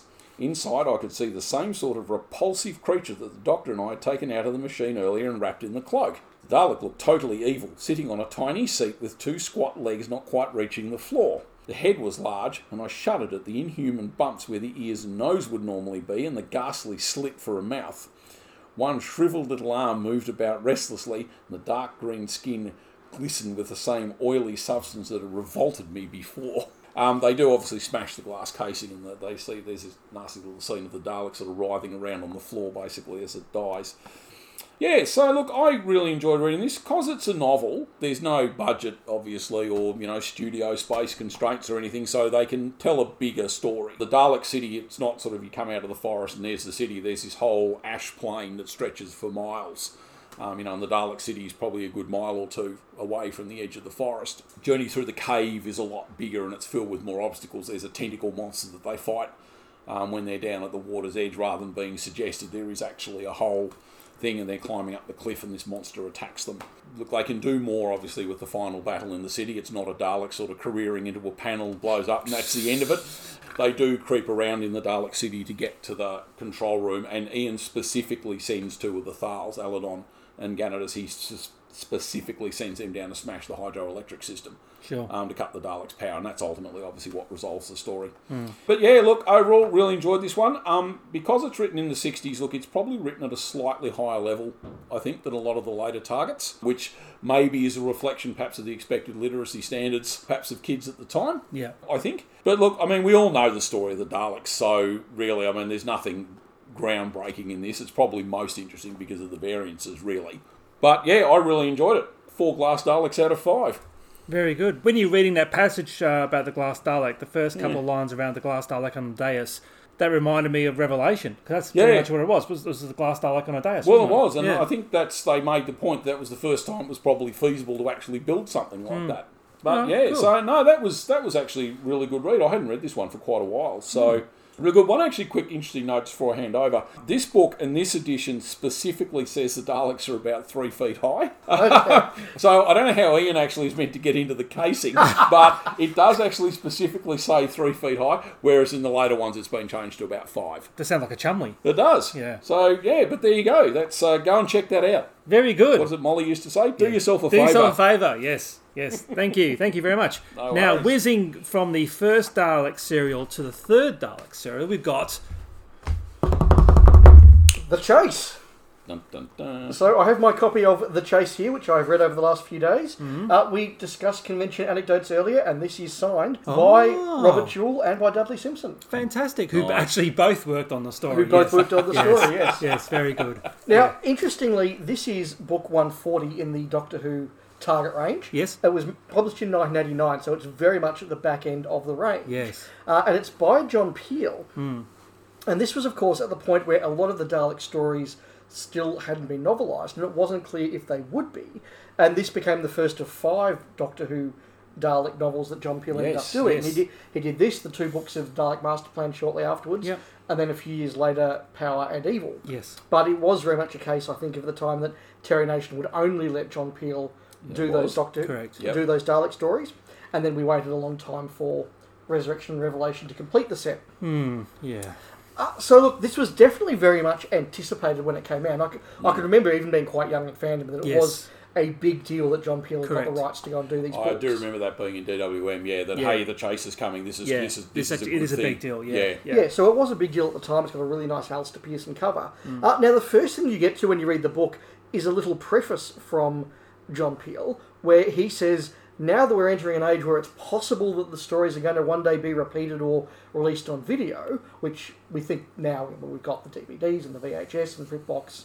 Obviously, at this stage, it still hadn't been seen on terrestrial TV for a long time, but Doctor Who was starting to be released and repeated. Correct. He says that he's going to write this based on Terry Nation's original scripts, not on the broadcast version. So I was expecting something a bit like your book, Richard, where there was a massive divergence from the TV show. There actually isn't. What happens is very similar in plot to what you see on screen, but with a few little differences in there. The Morton Dill stuff's done quite differently. All the stuff with the tour guide is out, but you do get the stuff of the Dalek deciding that the best way to punish humanity is just to let this guy live, which is quite amusing. Some of the dialogue is a little bit different, particularly when you get towards the end. A lot of the stuff in episode 6 has obviously been rewritten a bit. Particularly the introduction of Stephen was done quite differently to how it was on screen. And also little things like where the Doctor decides to imitate the robot replica and go and try and convince the Daleks that it's killed all the rest. Yeah. Definitely was obviously added into the scripts by the production team as a bit of a padding moment because it's not in the book. Yeah. So you do get some little differences along that, but mostly it's fairly loyal to the on-screen version. It was definitely a very good read. John Peel is not a fantastic writer, but he's a very capable writer. It's interesting that his style does a lot of sort of narrative cutaways in that, and Ian thought this might be the case, and then he'll say, Ian was correct in this, and little did he know this was also happening, or unknown to the 3 time travellers, back on the Dalek ship, the Dalek leader was. So there's a lot of those sort of very interesting narrative outside bits. So is that how you handle again the Daleks doing Dalek things moments? Is that there is a bit of that, and look, it certainly doesn't dive as deep into the Daleks as certainly the Master Plan books would, and then particularly, I think, Power of the Daleks Yes, really it does, did, yeah. which obviously were longer again. Now, this is 144 pages, so it is definitely at the longer end of those earlier Target books. But it does certainly have stuff like the Dalek leader reporting back to the Dalek Prime on Skaro, and the Dalek Prime sort of saying, if you don't get the Doctor this time, don't bother coming back. There's lots of little things, that we know now, like, for example, it's a big deal that the Daleks have found enough terranium to power this one Dalek ship, and if this is the only time ship they have, because it's all the terranium they have, so all those little things that obviously Right. come from the future are put in there. But look, I think The Chase is a really good story. I think that it works even better in the book form because, look, as much as I love The Chase, it is not Richard Martin's best piece of directing. No. And Richard Martin isn't a great director to start with. Correct. And look, the production on The Chase does suffer from the fact that there's about 6 different locations and they just can't afford to make them all really, really well. Whereas that obviously isn't a factor in this book. So it stands together really well. It's a really good read. I do think it's the weakest of the John Peel novelisations because he's just getting the hang of it, and what comes later I think is going to be far superior. Yeah. But yeah, it was really enjoyable. And again, if you were reading this in 1989, when we were really just sort of getting into that tail end sort of second golden era of the Targets, where you're getting those longer books, particularly the McCoys, and I think it really was that golden era of the books that I grew up with as a child, this would have seemed like quite a bigger deal than perhaps it does now. No, I do remember the fanfare about this coming out. In terms of the haunted house scene, how did they sort of deal with that? The haunted house scene is very similar. There's a lot of little knowing winks to the audience there, like it talks about Ian tripping over a photoelectric cell and that activating the Frankenstein monster sort of thing. Okay. Or like Barbara trips something up and then the Dracula robot comes out. So it's done very knowingly to the audience. The strange screaming lady is not in the book. Oh, thank God. Which is, whatever she's trying to say. I don't know. She's very terrible. Yeah, she's not in the book. But yeah, it's done in a much more knowing way than I think the TV version is. Oh, excellent. I vaguely remember reading that at the time when it came out, but I had stronger memories of reading the Master Plan books as well than that one. But yeah, interesting. So, moving on to the Pertwee era. Yes, the Pertwee era. Yes, so my choice was Planet of the Daleks, a book I hadn't read in about 30-odd years, probably like the rest of us, to be perfectly honest with you. The first Doctor Who book I remember reading was actually Genesis of the Daleks, and I always found that a slog. But then again, I was 11 at the time, so anything was probably a slog than the books I was reading. Bit of context, Season 10 Pertwee is my second favourite season of Doctor Who in the Pertwee era. Really, really solid. It's the dreaded Pertwee 6-parter, right, where you got quite a lot of sag in the middle. However, for this adaptation, Terence really sort of pares it back, and it's just it's like a fan edit really of the story, where it's just really hitting those key points and the key scenes about the story. The characterisation of the characters are really good. Weber comes across, he's a bit of an arse, to be perfectly honest with you, than what he was on TV. Look, he's a bit of an arse on TV, but in this he's actually quite tiresome, I found. But look, in terms of Uncle Terence's embellishment of the story, he's still got time to actually, really sort of draw out a lot of those character motivations, where it's not like he's churning him out towards the end, where it's like a Destiny of the Daleks pamphlet, really, isn't it? Like he's just churning him out every month. He's actually got time to really That's not the book with the least word count, though. But this adaptation, he's just got a lot of heart into it. Like he's just got a time, to really sort of draw it all out. There's a couple of deviations from the story we all know and love. Like for example, like the coat that Jo wears when she leaves the TARDIS.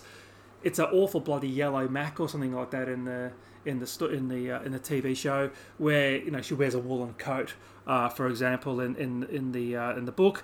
Lots of devices, the TARDIS recorder, which I think is like a Gallifreyan USB stick. It sounds like, to be perfectly honest with you. It's got infinite power source, powered by atomic energy, and then the Thals are carrying stoves with them to heating up food with atomic power. I mean, they've got it's like Ghostbusters on their backpacks. You know what I mean? Like lots of atomic power going on, Terence, for somebody supposed to be quite planet conscious and everything like that. Yeah. So basically, in terms of deviations from the story, there's quite a few, but I'll just go through a couple of them there. At the end of the story, where I do remember just going back to the TARDIS. Well, in this case, what they've done is the Thals have given them some anti-fungus suits, almost like bubbles, those hazmat suits, really to go back to the TARDIS so they don't get squirted by the poison again.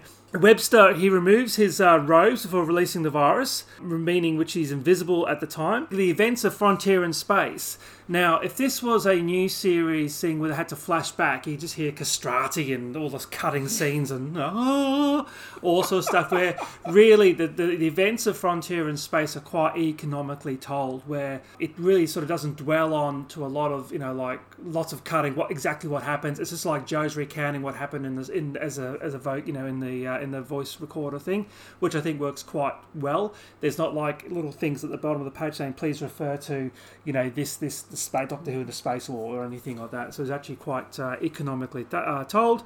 The Spyridons, basically, he sort of mentions that they've actually got a bit more of a civilization that's collapsed, very similar to what happened with the Exelons. Right. So he draws on that quite a lot as well. The bombs that Weber then takes away to try and blow up the rest of the Dalek base.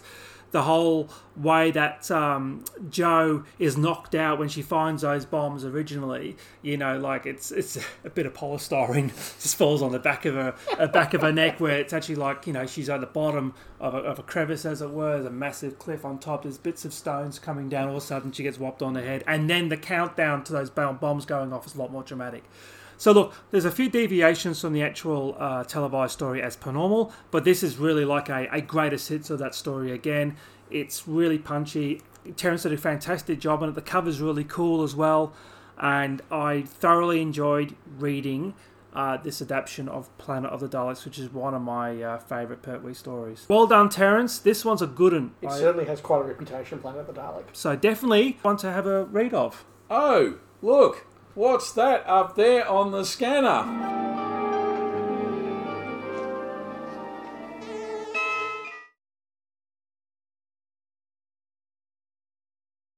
Hello everyone, this is Robert, recording from my mobile recording studio, i.e. my car.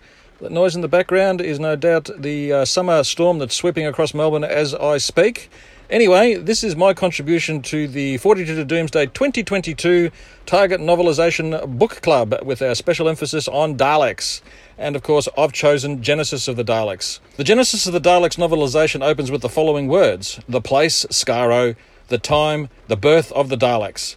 After 1,000 years of futile war against the Thals, Davros has perfected the physical form that will carry his race into eternity, the dread Dalek. Without feeling, conscience, or pity, the Dalek is programmed to exterminate. At the command of the Time Lords, Doctor Who travels back through time in an effort to totally destroy this terrible menace of the future. But even the Doctor cannot always win. And it is that final sentence that reveals the true genius of Genesis of the Daleks, that even after the audience has been immersed in not one but two failing societies, been introduced to a host of memorable, at times loathsome characters, wrestled with complex moral and philosophical questions, and yet at the end of all that, the Doctor, despite his words about delaying the development of the Daleks and bringing together species that might otherwise have warred with each other, the Doctor fails. It's odd reading this story after so many years. A lot of Dix's writing tics are on display. You see him jam in the Doctor's backstory inside a paragraph, which made me lament the way the character's history during the new series has opened up in all sorts of strange and generally unpleasant ways. Do we need to know more about the Doctor's history with hiding in barns as a child, for instance? Do we need to know he was a child? Dix manages to overcome the clunkiness of that paragraph with its pure simplicity, which was really enjoyable to read. I love how Dix portrays Harry's quiet heroism and determination in the landmine scene. He's willing to stay by the Doctor and risk being blown apart, just to ensure his friend survives the experience. And he's a strong enough character, beneath all the bluff and badly timed jokes, to stand up to the Doctor's insistence he step away. I love Harry, and there should be more of that about. Dix is brutal in his depiction of the wave of attackers and defenders in the trenches near the Khaled Dome. Corpses propped up give the appearance of numbers, poison gas, Gween of course, the chatter of machine guns, and bodies falling left and right. It's not the cuddly Uncle Terry some may remember, but an accomplished storyteller who can convey mood and pace with an economy of words. Dix describing the Doctor as running across the battlefield like an ostrich is so evocative and hilarious. Teeth and curls? More like all arms and legs. Sarah awakening beneath a tangle of dead bodies would have to be one of the most grotesque set of words put to print in Doctor Who fiction. Dix has embraced the theme and the setting. This Skaro is a hellhole, a place of danger, with death around every corner. You wonder if the Time Lords were realistic about sending the Doctor on a mission such as this, and whether they wanted him dead more than they wanted the Daleks' development curtailed. Dix's ability as a writer is on full display here. He's taken the building blocks of nations, or was it Robert Holmes' scripts, and built them out to create a fully functioning world teetering on the edge of destruction. He allows us a glimpse into the minds of his characters. We hear Harry contemplate that death would be better than the fate Davros has devised for himself. Dix also knows how to pace the story, with Sarah and the Doctor/Harry segments conveyed in chunks of text long enough to garner your interest, but not so long that interest flags. These internal cliffhangers are designed to maintain the reader's interest, without forcing them to wade through pages and pages of text. A lot of people might think a Doctor Who novelisation is just a script in book form, but as we all know, it is the possibilities of conversion to a book that makes the novelisation so essential. While the television story relies on imagery to convey the story, The writer has to work harder to gain and hold the reader's attention, and it is that working harder that ensures a good novelisation lingers long in the memory. Dix doesn't deviate too much from the Nation's/Home script. On the page, it moves along incredibly briskly. One moment, Harry and the Doctor have escaped the bunker and the giant clam. The next, Ronson is being told they are meeting with high-level coloured government ministers. Sarah's and Severin's failed escape up the scaffolding around the Thal rocket is breathlessly told, with an economy of language that still makes you shiver along with Sarah when you realise exactly how high she is. While personally I would have loved a longer, more in-depth/expanded novelisation, as per the range at the end of its run, Genesis of the Daleks is still a strong example of the target books. The characters are clearly defined, Davros and Nyder remain one of the great double acts, and you have that almost but not quite success by the Doctor. I'll end by saying reading this book has inspired me to go back and listen to Big Finish's 4-part I, Davros series, which more fully fleshes out both the Khaled and Thal societies, Davros's place within it, and how a civilization committed suicide. And what more could you ask? And now, The moment you've all been waiting for. the denouement. It is our annual Fanwank. Now, this is where we all come together as a collective group. We've obviously had a year's worth of Doctor Who, on and off the screen, really, to go through and just sort of think about things that have sort of troubled us, maybe. Just we question some of the things in terms of their authenticity and wankery. But Dave, have you got a Fan Wank of the Year award for 2022 that you would like to read out for us, please? Look, I have, and I thank you in your introduction for saying that these are things that sometimes trouble us. Yes. Because I've got one that I think is actually quite a serious one and is quite troubling. And look, this is very, very serious. As we all know, during the course of this year, we had the horrendous incident where Russia invaded Ukraine. Yes. Which is the first proper land war in Europe for a very long time. And you know, something we just didn't think was possible in the 2020s. Yeah. The reaction of a certain portion of Doctor Who fandom to these horrific events was to play the clip from the Zygon invasion, Oh, God. Oh, my God. where the Doctor talks about how peace is the only way and you should never fight. Now, I always said that was a bit of a problematic Yes. little clip, and I always contrasted it to the much, I think, more substantive conversation that Ian has in the Daleks, where they debate about, you know, pacifism is important and looking for peace is important, but there are some things that you have to fight for. Yeah. And I would have thought that your country being invaded by Russia qualified as something that is worth fighting for. And for people to react to that with this just awful, saccharine, unthoughtful speech that basically is saying the Ukrainians should go, we won't fight, we'll just let Russia take us on. And really sort of dovetailed into that, I think, minority vibe in the public of, oh, well, we should negotiate with Putin, we should work out how to compromise and all this. How do you compromise away an invasion? Yeah. How do you say we'll give away a bit of our country? I think, you know, that's really quite appalling. And look, to their credit, a number of fans who did talk about that afterwards sort of said, actually, we sort of realised that wasn't the right reaction. And yes, these people should be fighting for their country, and the people who do need to leave, you know, is Russia. But I just thought, how out of tune do you have to be? Correct. To react to a really serious event and go, oh, I know how to react to the invasion of a sovereign country with a Doctor Who clip. Yeah. And, you know, that to me was just real fan wank. And look, it's a thing we discussed before, Mark, about these people who sort of take their life cues from Doctor Who now. Yes. And it's something I don't think we ever saw. Like, okay, you could look at a Doctor Who story and go, there's a really good message in there, you know, talking about oppressive taxation, or talk about fascist environmentalists, or talk about ecology, and you know, talk about, you know, peace and love, and you know, the mutants. It's a terrible story, but it's got a good message about racism. You know, you can take away a good message from it, but it's still just a fun show. Yeah. And I even saw the other day, somebody said, oh, you know, the Doctor gave a really problematic view on this topic in this story. I'm like, do you know that the Doctor's a fictional character? He probably doesn't have a view on the leadership of the Labour Party. Like, you know, I don't think he actually cares. He flies around time and space in a police box, guys. Yeah. Like, it's great to take some moral vibes from the show. Correct. But for God's sake, it's a piece of fiction. Yeah. Just Just come out and say the leader looks very tired. Wouldn't that be how you... Well, that's how they get rid of them these days, isn't it? Really?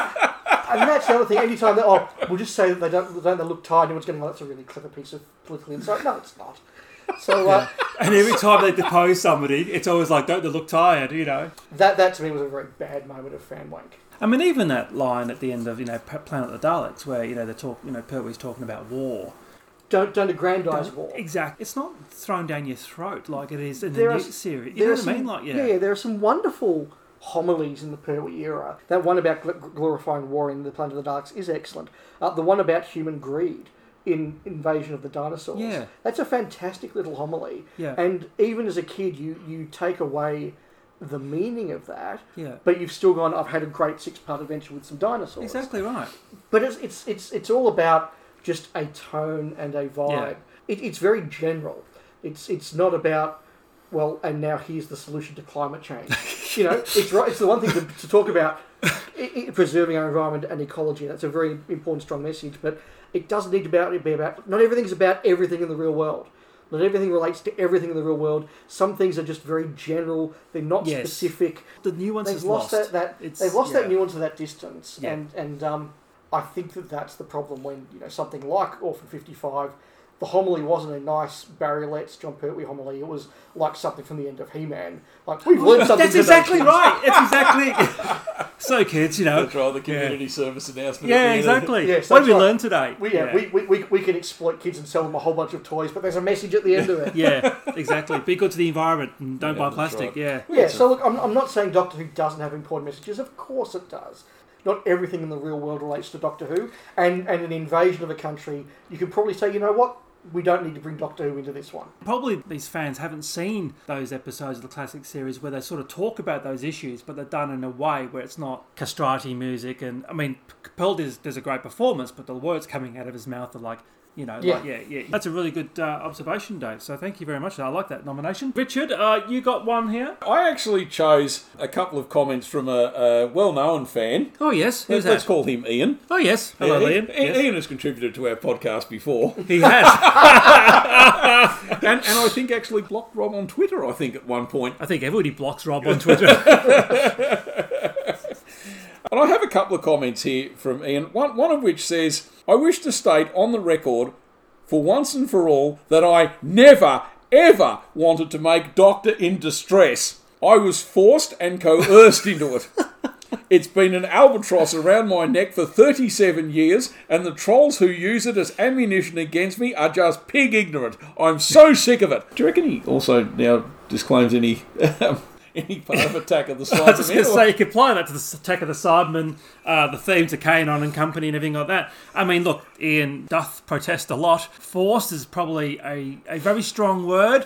Removal of perks, if he didn't do it, would have probably been the best turn of phrase I would have used. But Hans Zimmer did the music. Look, I think that if Ian just laughed it off and just said, you know what, John asked me to do it as a personal favour, I know it's not great, let's all have a laugh, no one would care. It's because they know they can needle him about it that they do. No. I mean, the lyrics are pretty good, aren't they, really? I mean, with a Yeti to shoot her or something like There was a brigadier and a master. K9 computer. Who's that doctor over there? It is appalling, Ian, and you should hang your head in shame. It's got Justin Hayward, that's cool. That's exactly right. There's and Bobby G from Bucks Fizz, so there is some talent there. It's got Justin Hayward in it. We've got another one, Richard. This is a more there is recent another one. This is Ian. one actually you sent me. I am deeply fearful for the future of any more Doctor Who animations. It is such a shame that The Crusade came out in the Season 2 collection box set without any animation whatsoever for the 2 missing episodes. But I understand there was simply no budget to animate them. Although Derek Handley's excellent recons told the story, I still would have wanted some animation. But Russell Minton's hard work in bringing out these crucial, essential tributes to the show's history must never ever be taken for granted, and never underestimated. I love them with all of my heart and my soul. There's lots of talk of crowdfunding, but I'm not certain it could be done practically. But the idea of Season 1 without an animated Marco Polo is an anathema to me. Similarly, Season 5 with a fully watchable version of Wheel in Space, made even more upsetting by the fact that they already animated part of the first episode. I want to see the animations back, even if we have to do them ourselves. Before you all jump down my throat and remind me of my past failures, albatross around my neck, yes. At least Mission to the Unknown looks superb. and certainly far superior to Web of Fear 3 and the spindly arms and legs of Fury from the Deep. Yeah, fair enough. And at least any animation that I would be involved in would not ever contain almost sacrilegious and egregious mistakes like that awful, inexcusable Padmasambhava. If you are recreating missing episodes, Gary Russell, you have no right to reinvent the stories to suit your mood. No, your duty is to be accurate to the missing originals. Fury from the Deep never had giant seaweed attacking the helicopter or starfish-like weed sitting on the victims' heads. You certainly never saw the original, so how dare you take it upon yourself to screw it up? Despite any animation being better than none at all, your interference in what was transmitted makes you the enemy of all Doctor Who fans who care for accuracy. Actually, I thought his greatest crime was actually script editing The End of Time, but... I thought it was performance in The Famous Five. Oh, yes. We need animations, but we need them done properly, like the incredibly brilliant, perfect The Moonbase, which is still unsurpassed as the best Doctor Who animation ever made, to the extent that I no longer consider the story to be missing. There are a lot of very talented fan animators out there, and we are right now putting together a team to animate the Daleks Master Plan. I have a superb, wonderful artist in New Zealand who can draw every bit as stunningly as the Moonbase looked. It has to be done for love, because obviously there is no guarantee that the BBC will use it. But my fear is that if we don't do it, if we don't all team up, especially while those of us with a working knowledge of all the details of the transmissions are still around, then it will never ever get done. So my goal is to find contributors to help me animate all of the missing 24 episodes of Season 3, my all-time favourite season. If the quality is as good as Mission to the Unknown, then I hold out hope that the BBC will release it, knowing only too well that there are no guarantees. Whereas the Space Pirates, Wheel in Space and Marco Polo have to each be priorities to complete forthcoming box sets, Season 3 is likely to be the very last one. Imagine if we could complete Season 3 without treading on anybody's toes. It is my dream to achieve this within my lifetime. I have made it my life's mission to preserve the classic Doctor Who episodes. Many fans hate me, especially for my outspokenness. But if I had never been born, you'd be missing over 100 more episodes than the 97 already missing ones. Surely for that, and for nothing else, I deserve more respect and understanding than I ever received.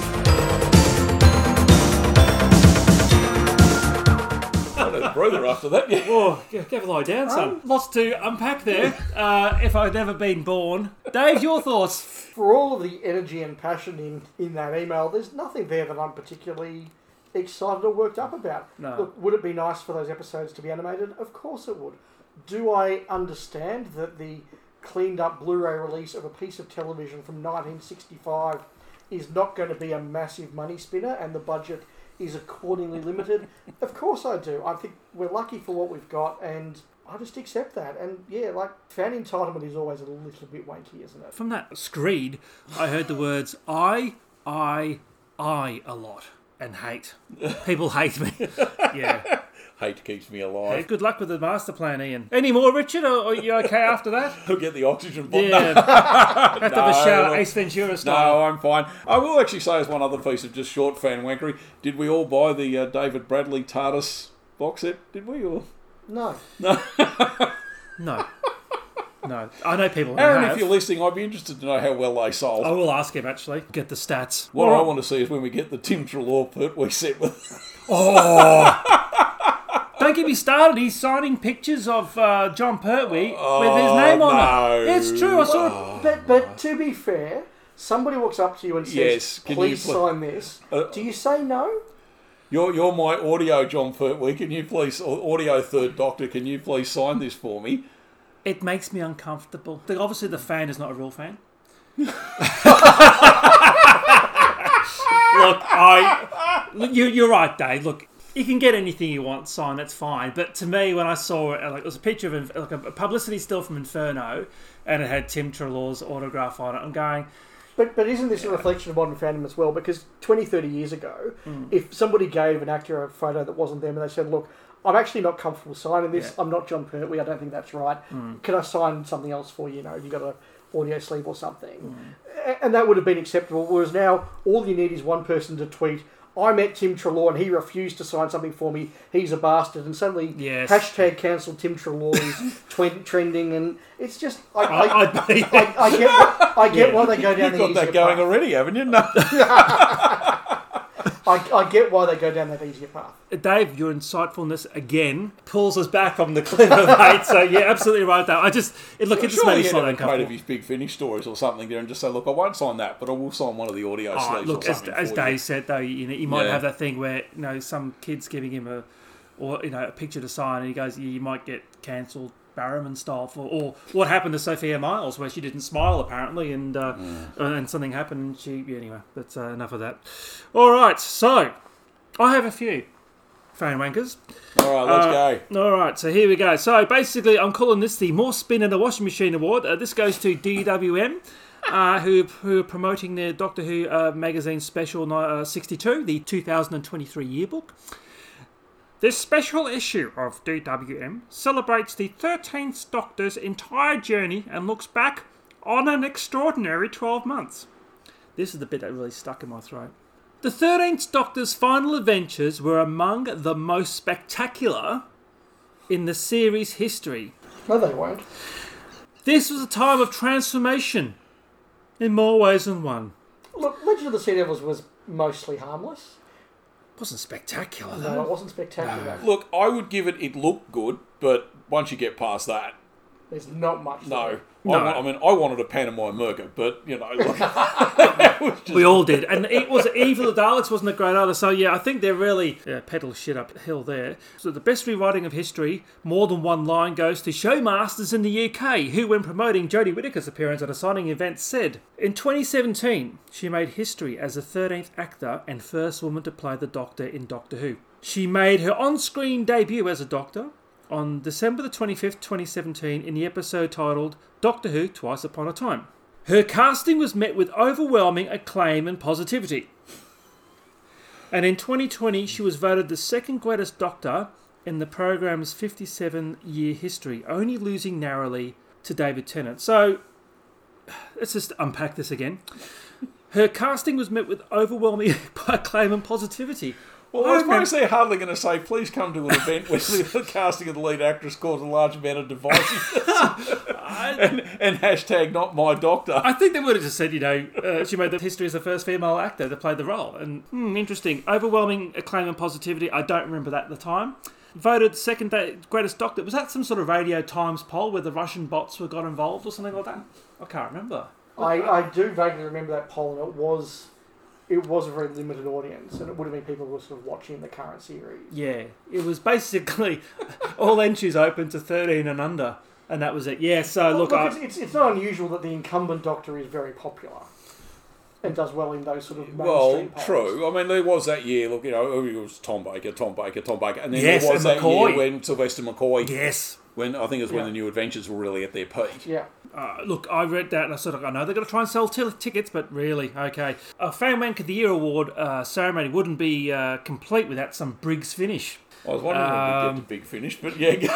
Briggs finish. So, there's so many to choose from, Richard.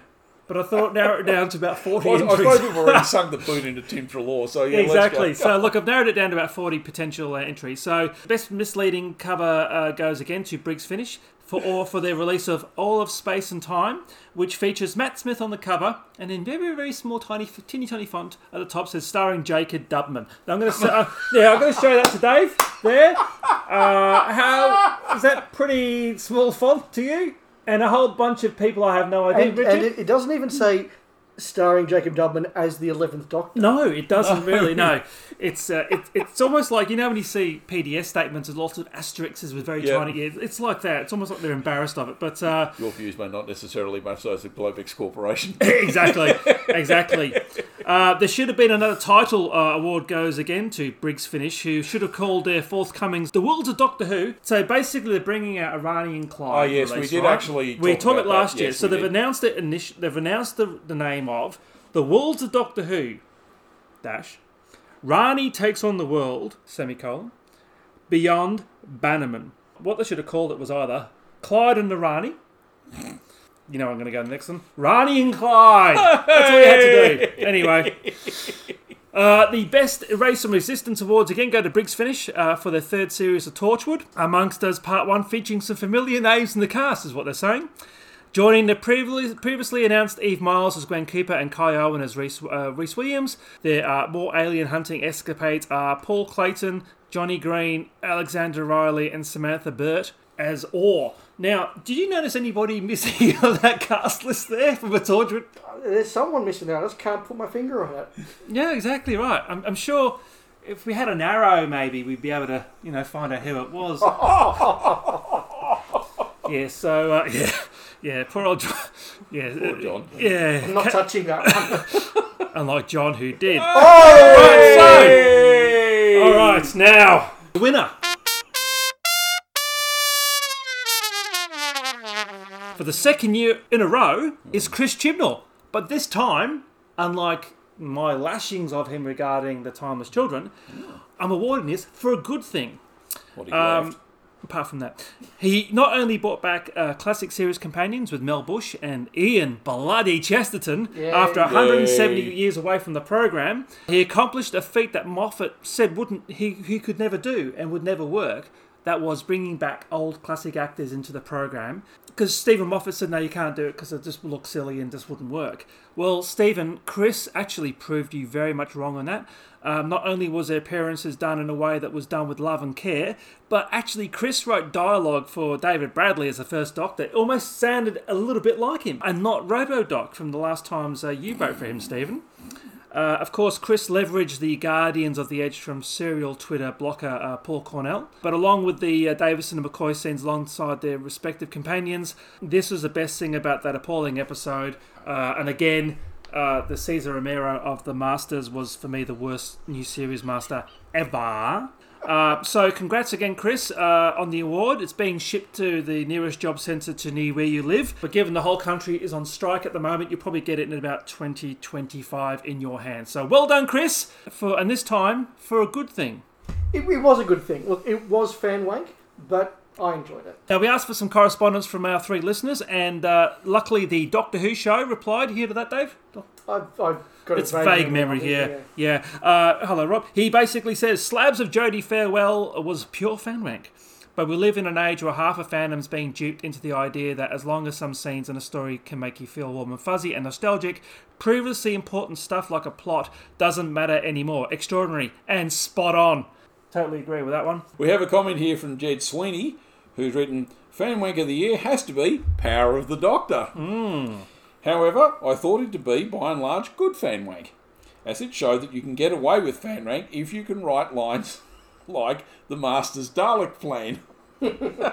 And they seem perfectly acceptable in the context of the story. Very good. Very good. Thank you, Jed. Let's have our third listener. This is from Bernard, who says, the perennial Big Finish award for fan wank of the year goes to Jodie's regeneration episode. So, as I said earlier in our talk, a very strong fan consensus. Power of the Doctor was fan wank, but we liked it. For what it was. Excellent. Hello everyone. Despite my curmudgeonly persona, I'm really a softie at heart. Cut me and I bleed caramel. But don't cut me, you perverts. Anyway, as a result, my Fan Wank of the Year award for 2022 contains no implicit or explicit criticism this year. There is no Time Lord Victorious to poop all over, or yet another Big Finish effort to mix and match disparate elements into an indigestible lump of, well, whatever something like that would look like. No, this is a positive nomination. Now don't faint in the back row, okay? My nominee is Power of the Doctor. Well, an element of it, at least. While I did enjoy the episode, it's entertaining nonsense for sure. However, there are two specific instances, aside from seeing the god that is Paul McGann back as the Doctor. For the love of God, if RTD can't see the value in bringing McGann back, why the hell did RTD come back at all? That deserve nominations. Of course, I'm referring to seeing McCoy and Aldred together, and Davison and Fielding together. Those brief little vignettes, see, I know French, are deserving of being recognised. Now, we didn't need closure between the Doctors and their companions, but it was fantastic that we did. These emotional beats that Chibnall raked over, the lingering grief over Adric's death, and whatever caused the rupture between Ace and the Doctor, are something the show would never have had without the Virgin and BBC books from the 90s and the early 2000s. RTD didn't invent the idea of characters within the show having emotional depth and needs. It was fans writing during the so-called Wilderness era who brought all that to the fore. So in some respects, Chibnall was acknowledging the efforts of writers like Cornell. The Third Doctor ain't a Tory, Paul, and Parkin, and Orman, still one of Australia's best science fiction writers, and Bloom, and Angelides, and Aronovich, floating along on those rivers of London pounds, eh?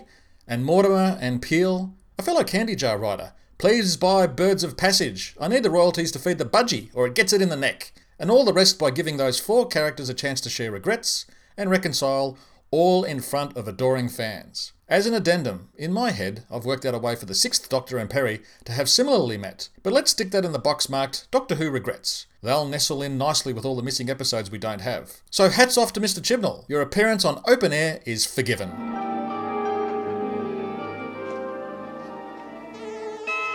And that was our 2022 Fan Wank of the Year Awards.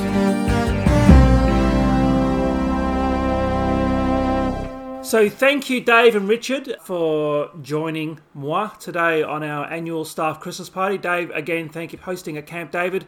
As usual, it's been a lot of fun and lots of laughs, bit of tears, bit of anger from you, Richard, again, reading out Channeling E in there. But again, guys, thank you both and wish you all the best for Christmas and the New Year. Thanks for having us on a couple of times this year. It's always fun. It's always fun, yes. And guess what? What? Next year is our 10th anniversary. We've been going at this for 10 years. You have. We've come a long way from the days when Richard and I had to write all the mail for you. Yes, I miss those days. We'll be back in the new year. With stuff. With stuff. Doctor Who stuff. Rob and I will be back in the new year. And, of course, with a plethora of guests during the year as well, including, I'm sure, you blokes. Looking forward to that I can't wait. 10th anniversary special, the 3 podcasters. Oh, yes. The Dandy, the Clown, and the Angry One.